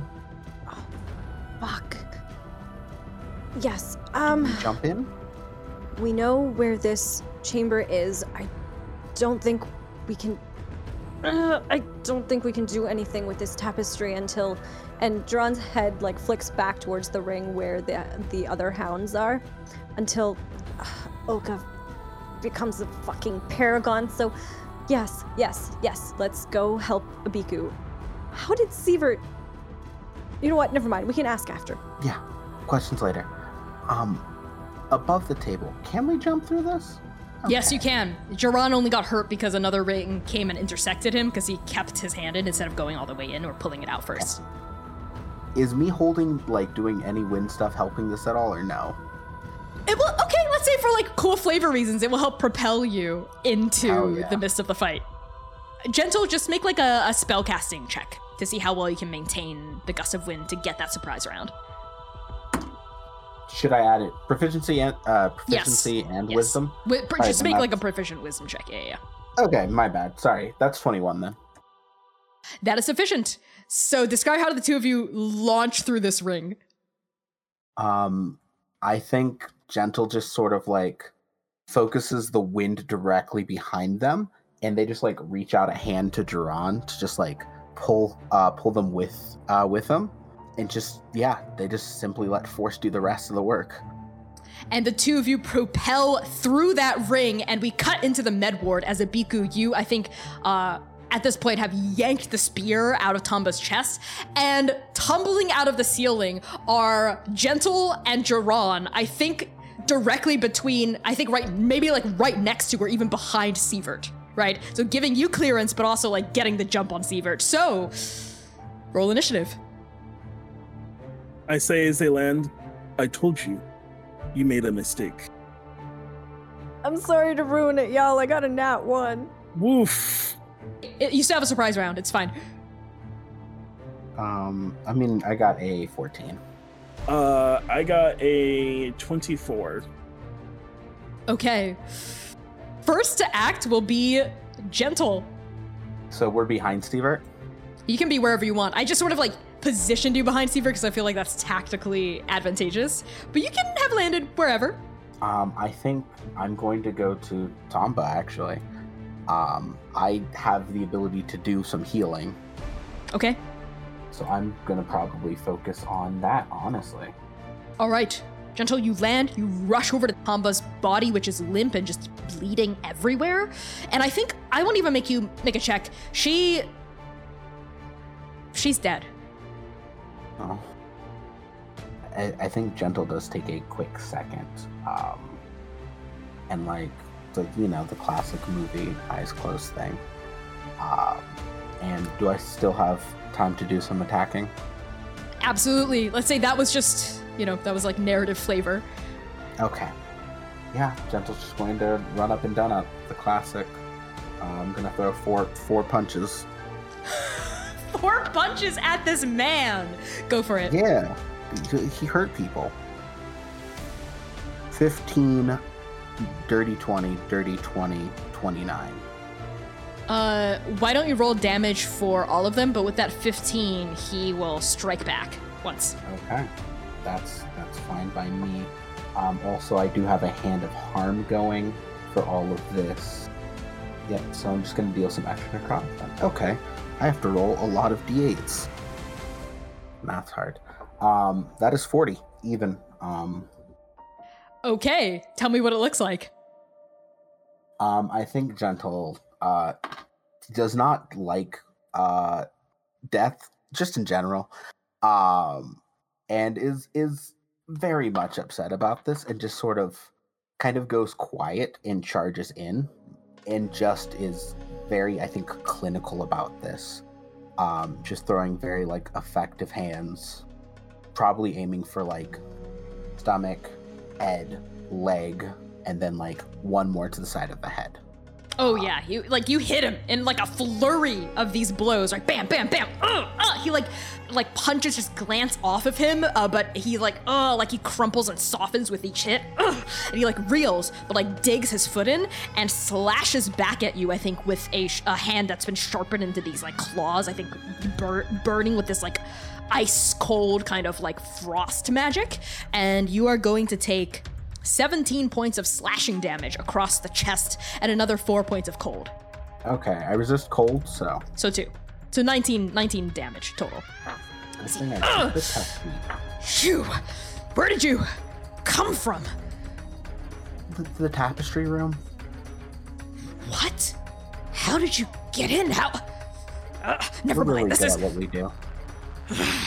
you, little worrisome pests. He just sort of like lets out like this angry exhale and like steam, frost like vents through his nostrils, I think, as he says the word pests.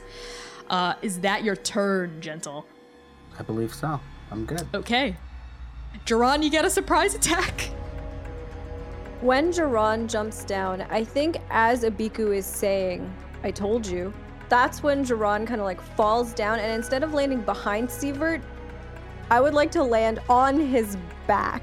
And Jiran had like pulled out a dagger as they were falling and is going to stab Sievert like right in the shoulder, in the back of the shoulder, ideally to incapacitate his ability to like wield a weapon on, I presume, his right side. And also with the other hand is going to try and like grapple him, ideally to incapacitate him so that like Abiku and Gentle can more easily attack him. So make an attack roll for the dagger first. 23. That does hit. Roll damage. 30 points of piercing damage. Not looking good for Sievert Rathstone. Okay, the dagger is a Cain's dagger. No, Gentle has. Oh yeah. risk. Okay, right. The dagger plunges into the soft part between his like shoulder blade and I think like his rotator cuff, and he just lets out a fuck right as you come down and just plunge that knife in deep, and with your other hand try to grapple him. So make a grapple check. That's athletics for you as the attacker. Athletics, okay. Oh, that doesn't do so hot. That is a 9. What happens is you plunge the dagger in and make me a dex save. That should be fine. I'm good at those. 25? You're able to keep your dagger. It doesn't stay lodged in his shoulder. That means your weapon comes with you. As Sievert just sort of throws, he's a big dude. He's like a massive man, right? Muscle, brawn, like a V. You know, he's cut like a fucking like V. You know what I mean? He like throws you just with like a arrogant toss of his shoulders, and you just sort of like fly through the air and smash into a rolling cart full of like medical implements and herbs, right? And like various medicines they've been mixing for Tamba, and you just crash, like shit flies everywhere, poultices. I think a big like vial of something like horrible smelling and black like dribbles onto your body that you're not sure if that's like rotting snot or like medicine. It's just gross, but you like slam into it and you like careen against the wall.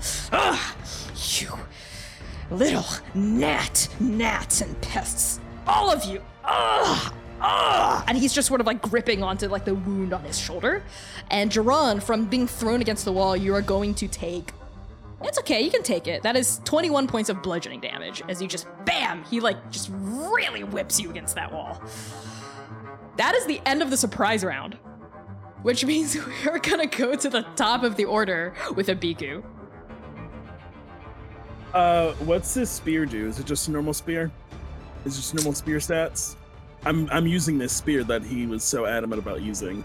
It is a magical spear. As you hold on to it, it's like a rather like plain wooden shaft, but the spear tip is like, it's carved from a material you've never seen since you woke up in the chasm. But something about it, though it's glistening with Tamba's blood almost halfway up the shaft, feels familiar. It's like a glowing kind of like gem, and there's like a red tassel sort of attached to the gem as well. It's magical, but you're not attuned to it, Abiku, so it will function as a regular spear for you. Dope. I think I will do that as I describe what I do, because I am, for my bonus action, casting Zephyr Strike So Biku starts like twirling this spear around very, very adeptly. And this like wind starts whipping up around her. And she is so mad. She's like, I told you, you are supposed to be dead. And I'll roll to hit. And as I'll look at what spears are like, I'll use it's versatile. So I could use 2 hands and it'll be a D8, and I'll use my strength, which was my plan, which means I have something that I can use on my sheet, so I don't need to look at the stats. 29, does 29 hits? Yeah, 29 hits. Dope. I will crit fish, because every strike I can give myself advantage on an attack, and it'll do an extra D8. Just one attack, though. I did not get a crit. Oh, but I did roll max damage. 19 damage. Okay. And I have a second attack that I will not use. I will make Sievert a favored foe. 29 or 21 hit, sorry. Yes, it does. Nice. 2 is 10. 15 damage for my second trick. Okay. What does it look like? I think the first one is as I'm twirling it, I just move in and like smack Sievert with the first one, like on the side of the head. And as he's reeling, I like come down and shove the spear into the wound that Jiran made. Oh yeah, he lets out a horrific, just growling noise. As you just ram that spear through that fresh wound. Oh, and he staggers back like 2 feet as you're like running it up against him like a pike. You know not of the wondrous item you wield against me. You cannot untap its true potential. This spear is wasted on the likes of you. Let me tell you something, Sievert. I killed more people when I was alive than you have met. You have no idea who you are fighting. My name is Abiku Ishtar, and I came back to make sure you return to the nothing. Okay, that was sexy as hell. Make an intimidation check. No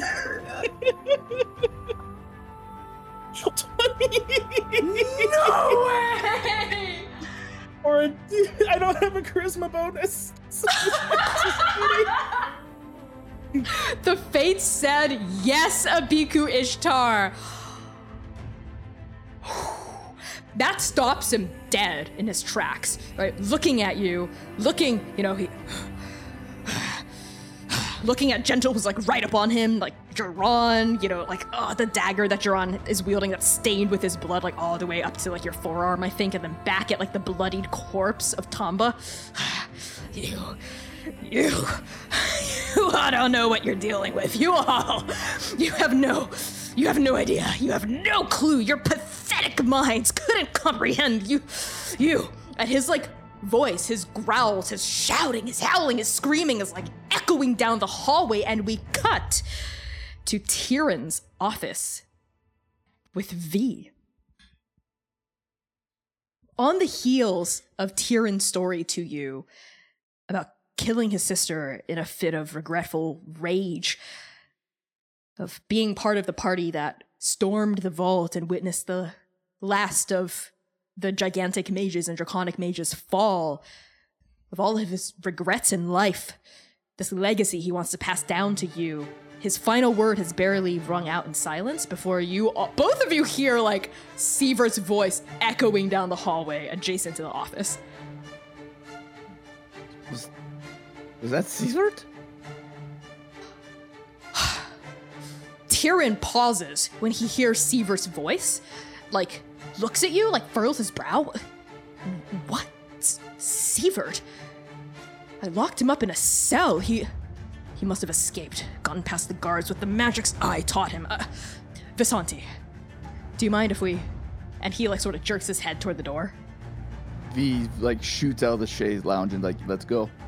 Okay, the two of you are out of there, you're down the hallway, you hang a left, hang a right, and then boom, you're there. Like the Medward door, I think, has cracked open. It's like slightly ajar, and then like I think Tyrion just sort of flings it open, and that's when you all see this scene of chaos. Sievert's still in the middle of like spittling and rambling and shouting, and you see Tomba's corpse.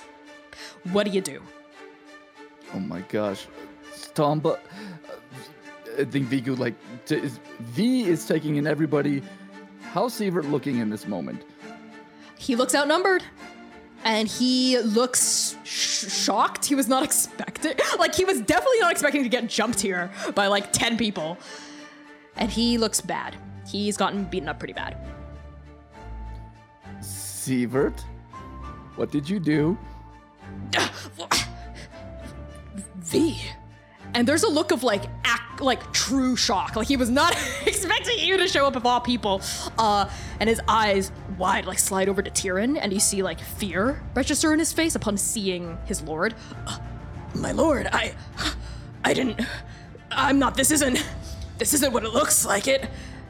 And Tyrion makes the calculations. Standing at the threshold, he cocks his head to the side, he sees Sievert getting attacked. He sees the spear in Abiku's hand, and he sees the spear bloodied, both with Sievert's blood and the puncture wound, I think, above Tamba's heart.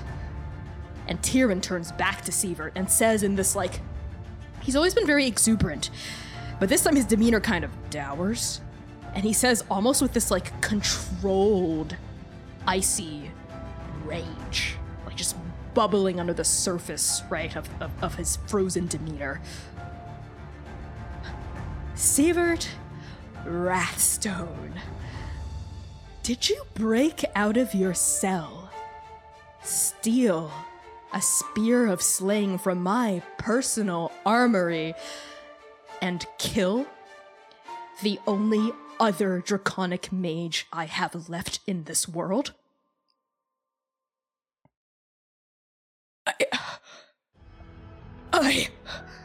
My lord, no, she, and gestures at you, Abiku, and you're holding the spear. She did it. She's holding the spear. It wasn't me. I was trying to stop her. Yes, I broke out of the cell because I had a feeling something bad would happen to your beloved friend from 15,000 years ago. I would never.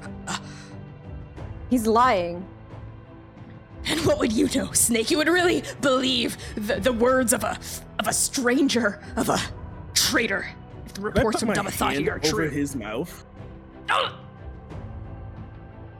Tyrion, listen to me. I know you know me, and I know you know that I am a killer. And I also know that you know I have no reason to lie to you. If I was going to kill Tamba, I'm sure I would have done it when I got here. I don't know what this thing is. I don't know why he killed her. But I know one thing, is that he needs to die. So will you do it or will I?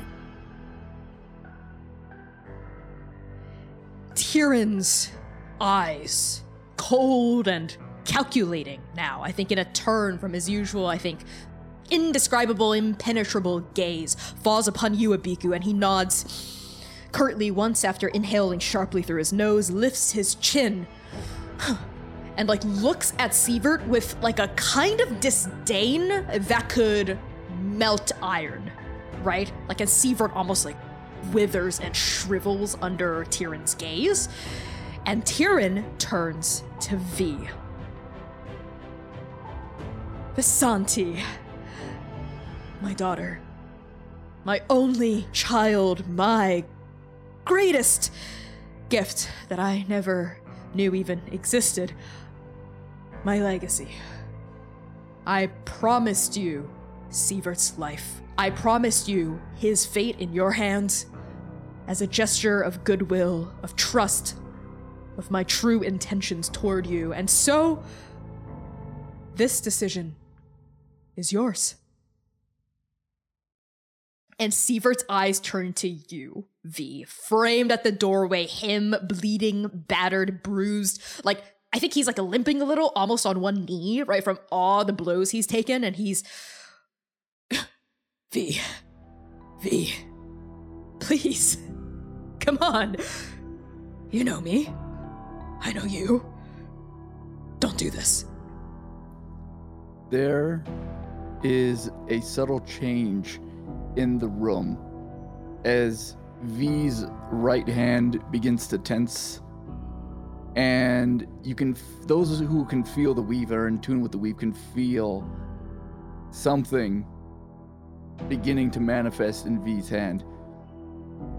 And she looks at Sievert and she raises her hand towards him.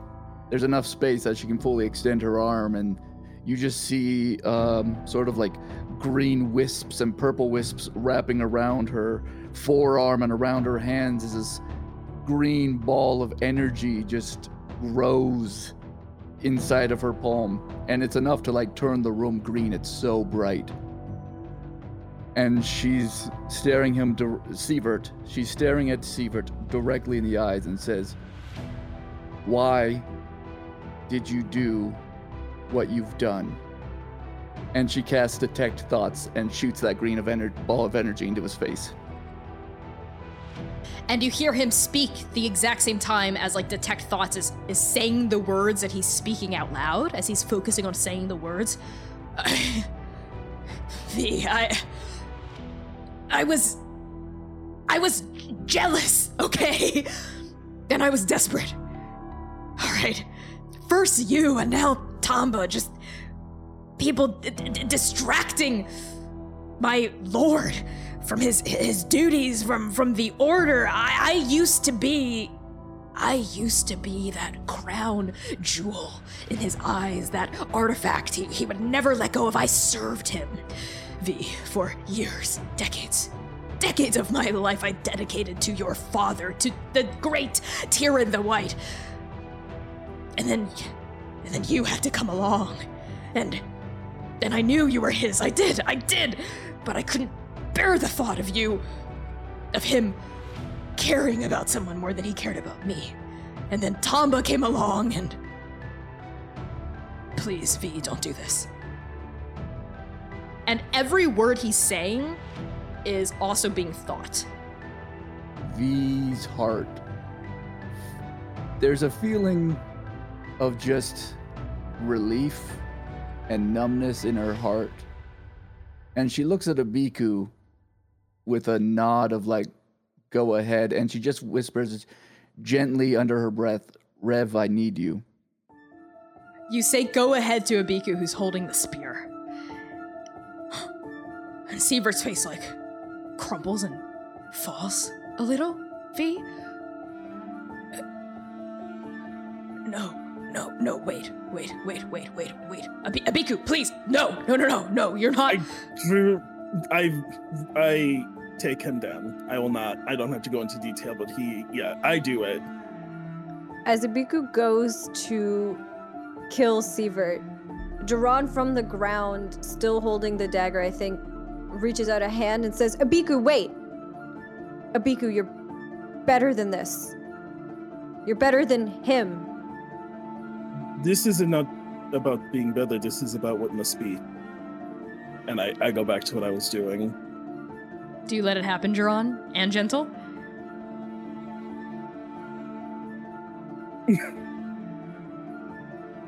No, I don't want to let it happen.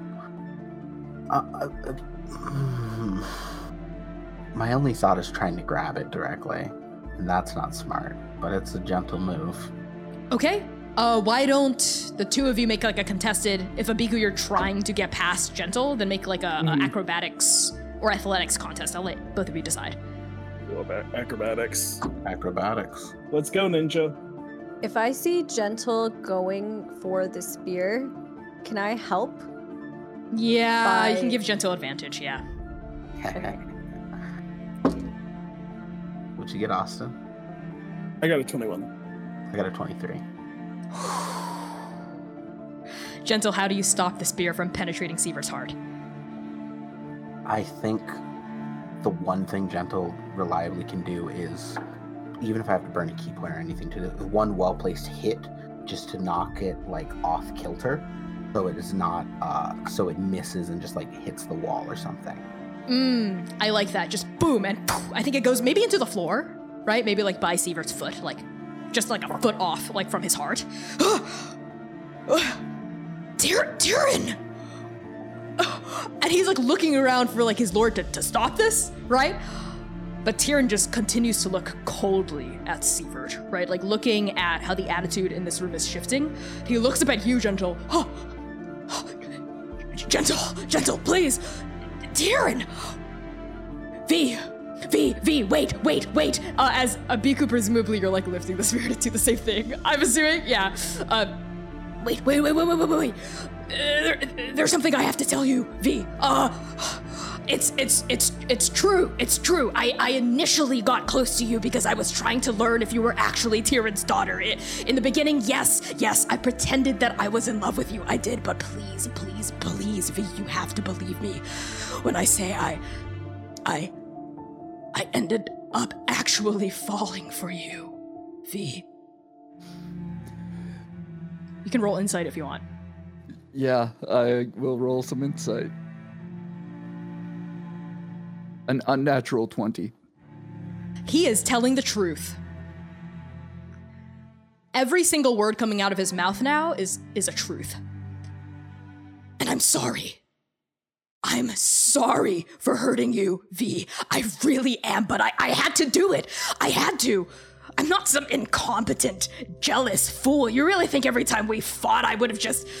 I know how to kill, V. I lied to Tyrion because... And an icicle pierces him through the heart, exactly where Abiku was going to strike from behind. And Sievert like touches his like pectoral where like the crimson blood is blooming, almost like he doesn't quite believe it. And he just, wait, no, V, please. And he like collapses to his knees, just pouring blood like from his front and his back. That icicle has gone completely through, and he topples onto his side and just V. And that's the last thing he says. And Abiku, through your new, I think, Raven Queen blessed eyes, you see Sievert's soul begin to leach out of his body in a glowing, I think it's like an icy white-blue color. V's gonna say audibly, we need to catch his soul. As Abiku was gonna ask if she feels a connection as to Raven Queen, what would you have me do? Exactly what you did with Tombatenyan. You can do it, my keeper. I'll just do the same thing. A ball of air whisks into existence around this invisible soul to everyone except you, Abiku. And you, V. You see little glimmering, I think, threads of like blue light. Like I think your Paragon abilities allow you to see a little bit of it, especially because it's like connected to Sievert, who you know for... Wow, you know for better and for worse. And I think at the exact same time, there's a swirl of black feathers right next to you, V, as Rev appears. Having felt your plea, I think, like across the Citadel. She's got Grim out, she's looking, her eyes are wide, she's like throwing a hand out toward that soul, but sees that Abiku has it ensconced, I think in like swirling wind, and just goes, Abiku? Sievert, Tyrion, V, what? And that soul, like the weave pulses yet again and twangs, and all of you see the blade of Grim shimmer, and for a split second, you all see Sievert's face flash across it, and then poof, it's gone as Rev reaps it. And Tyrion lets out a long, controlled, yet slightly rattled sigh.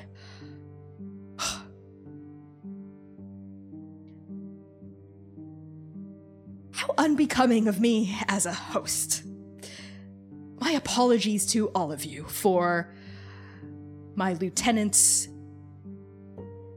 untoward behavior. You probably should have killed him when you found out he was trying to kill V. I wanted her to have the final say. You made a good decision, Visanti. And Tyrion turns to you in this moment, V. V is a little unattached from, I think, reality. I think she's taking all of what just happened. It happened so fast that I think she looks to Jiran, and then to Gentle, and then Abiku, and she looks back to Rev, and I think she just like, Rev and V make eye contact, and you can just see the tears welling up. And I think Rev just like, or V falls into Rev and just cannot hold back, just 7 to 8 years worth of tears. This episode of The Second Stranger was edited by Connie Chong. Transplanar RPG is proudly sponsored by @DimitriOpines on Twitter and ExplainTrade.com, a negotiation skills training consultancy, because you can't ask to roll persuasion in real life. Check out ExplainTrade.com. Please consider giving us a 5-star rating on Apple Podcasts. This helps so much with getting new listeners to find us. New podcast episodes drop every Tuesday. If you can't wait that long, tune into our live stream Saturdays at 7 p.m. US Central Time on Twitch at Transplanar RPG. Also, toss us a follow on Twitter, Tumblr, Instagram, and YouTube at Transplanar RPG. We also have a Patreon. Patrons get early access to episodes, character sheets, high-res art, and much, much more. And finally, a very special thank you to our Patreon paragons: Alex, Brooke Bright, Charles, Chiakres, Cora Eckert, Emma, Hat, Conding, Lex Slater, Lyle and Peanut, Purple Mouse, Riley, Scruffusus, and Target.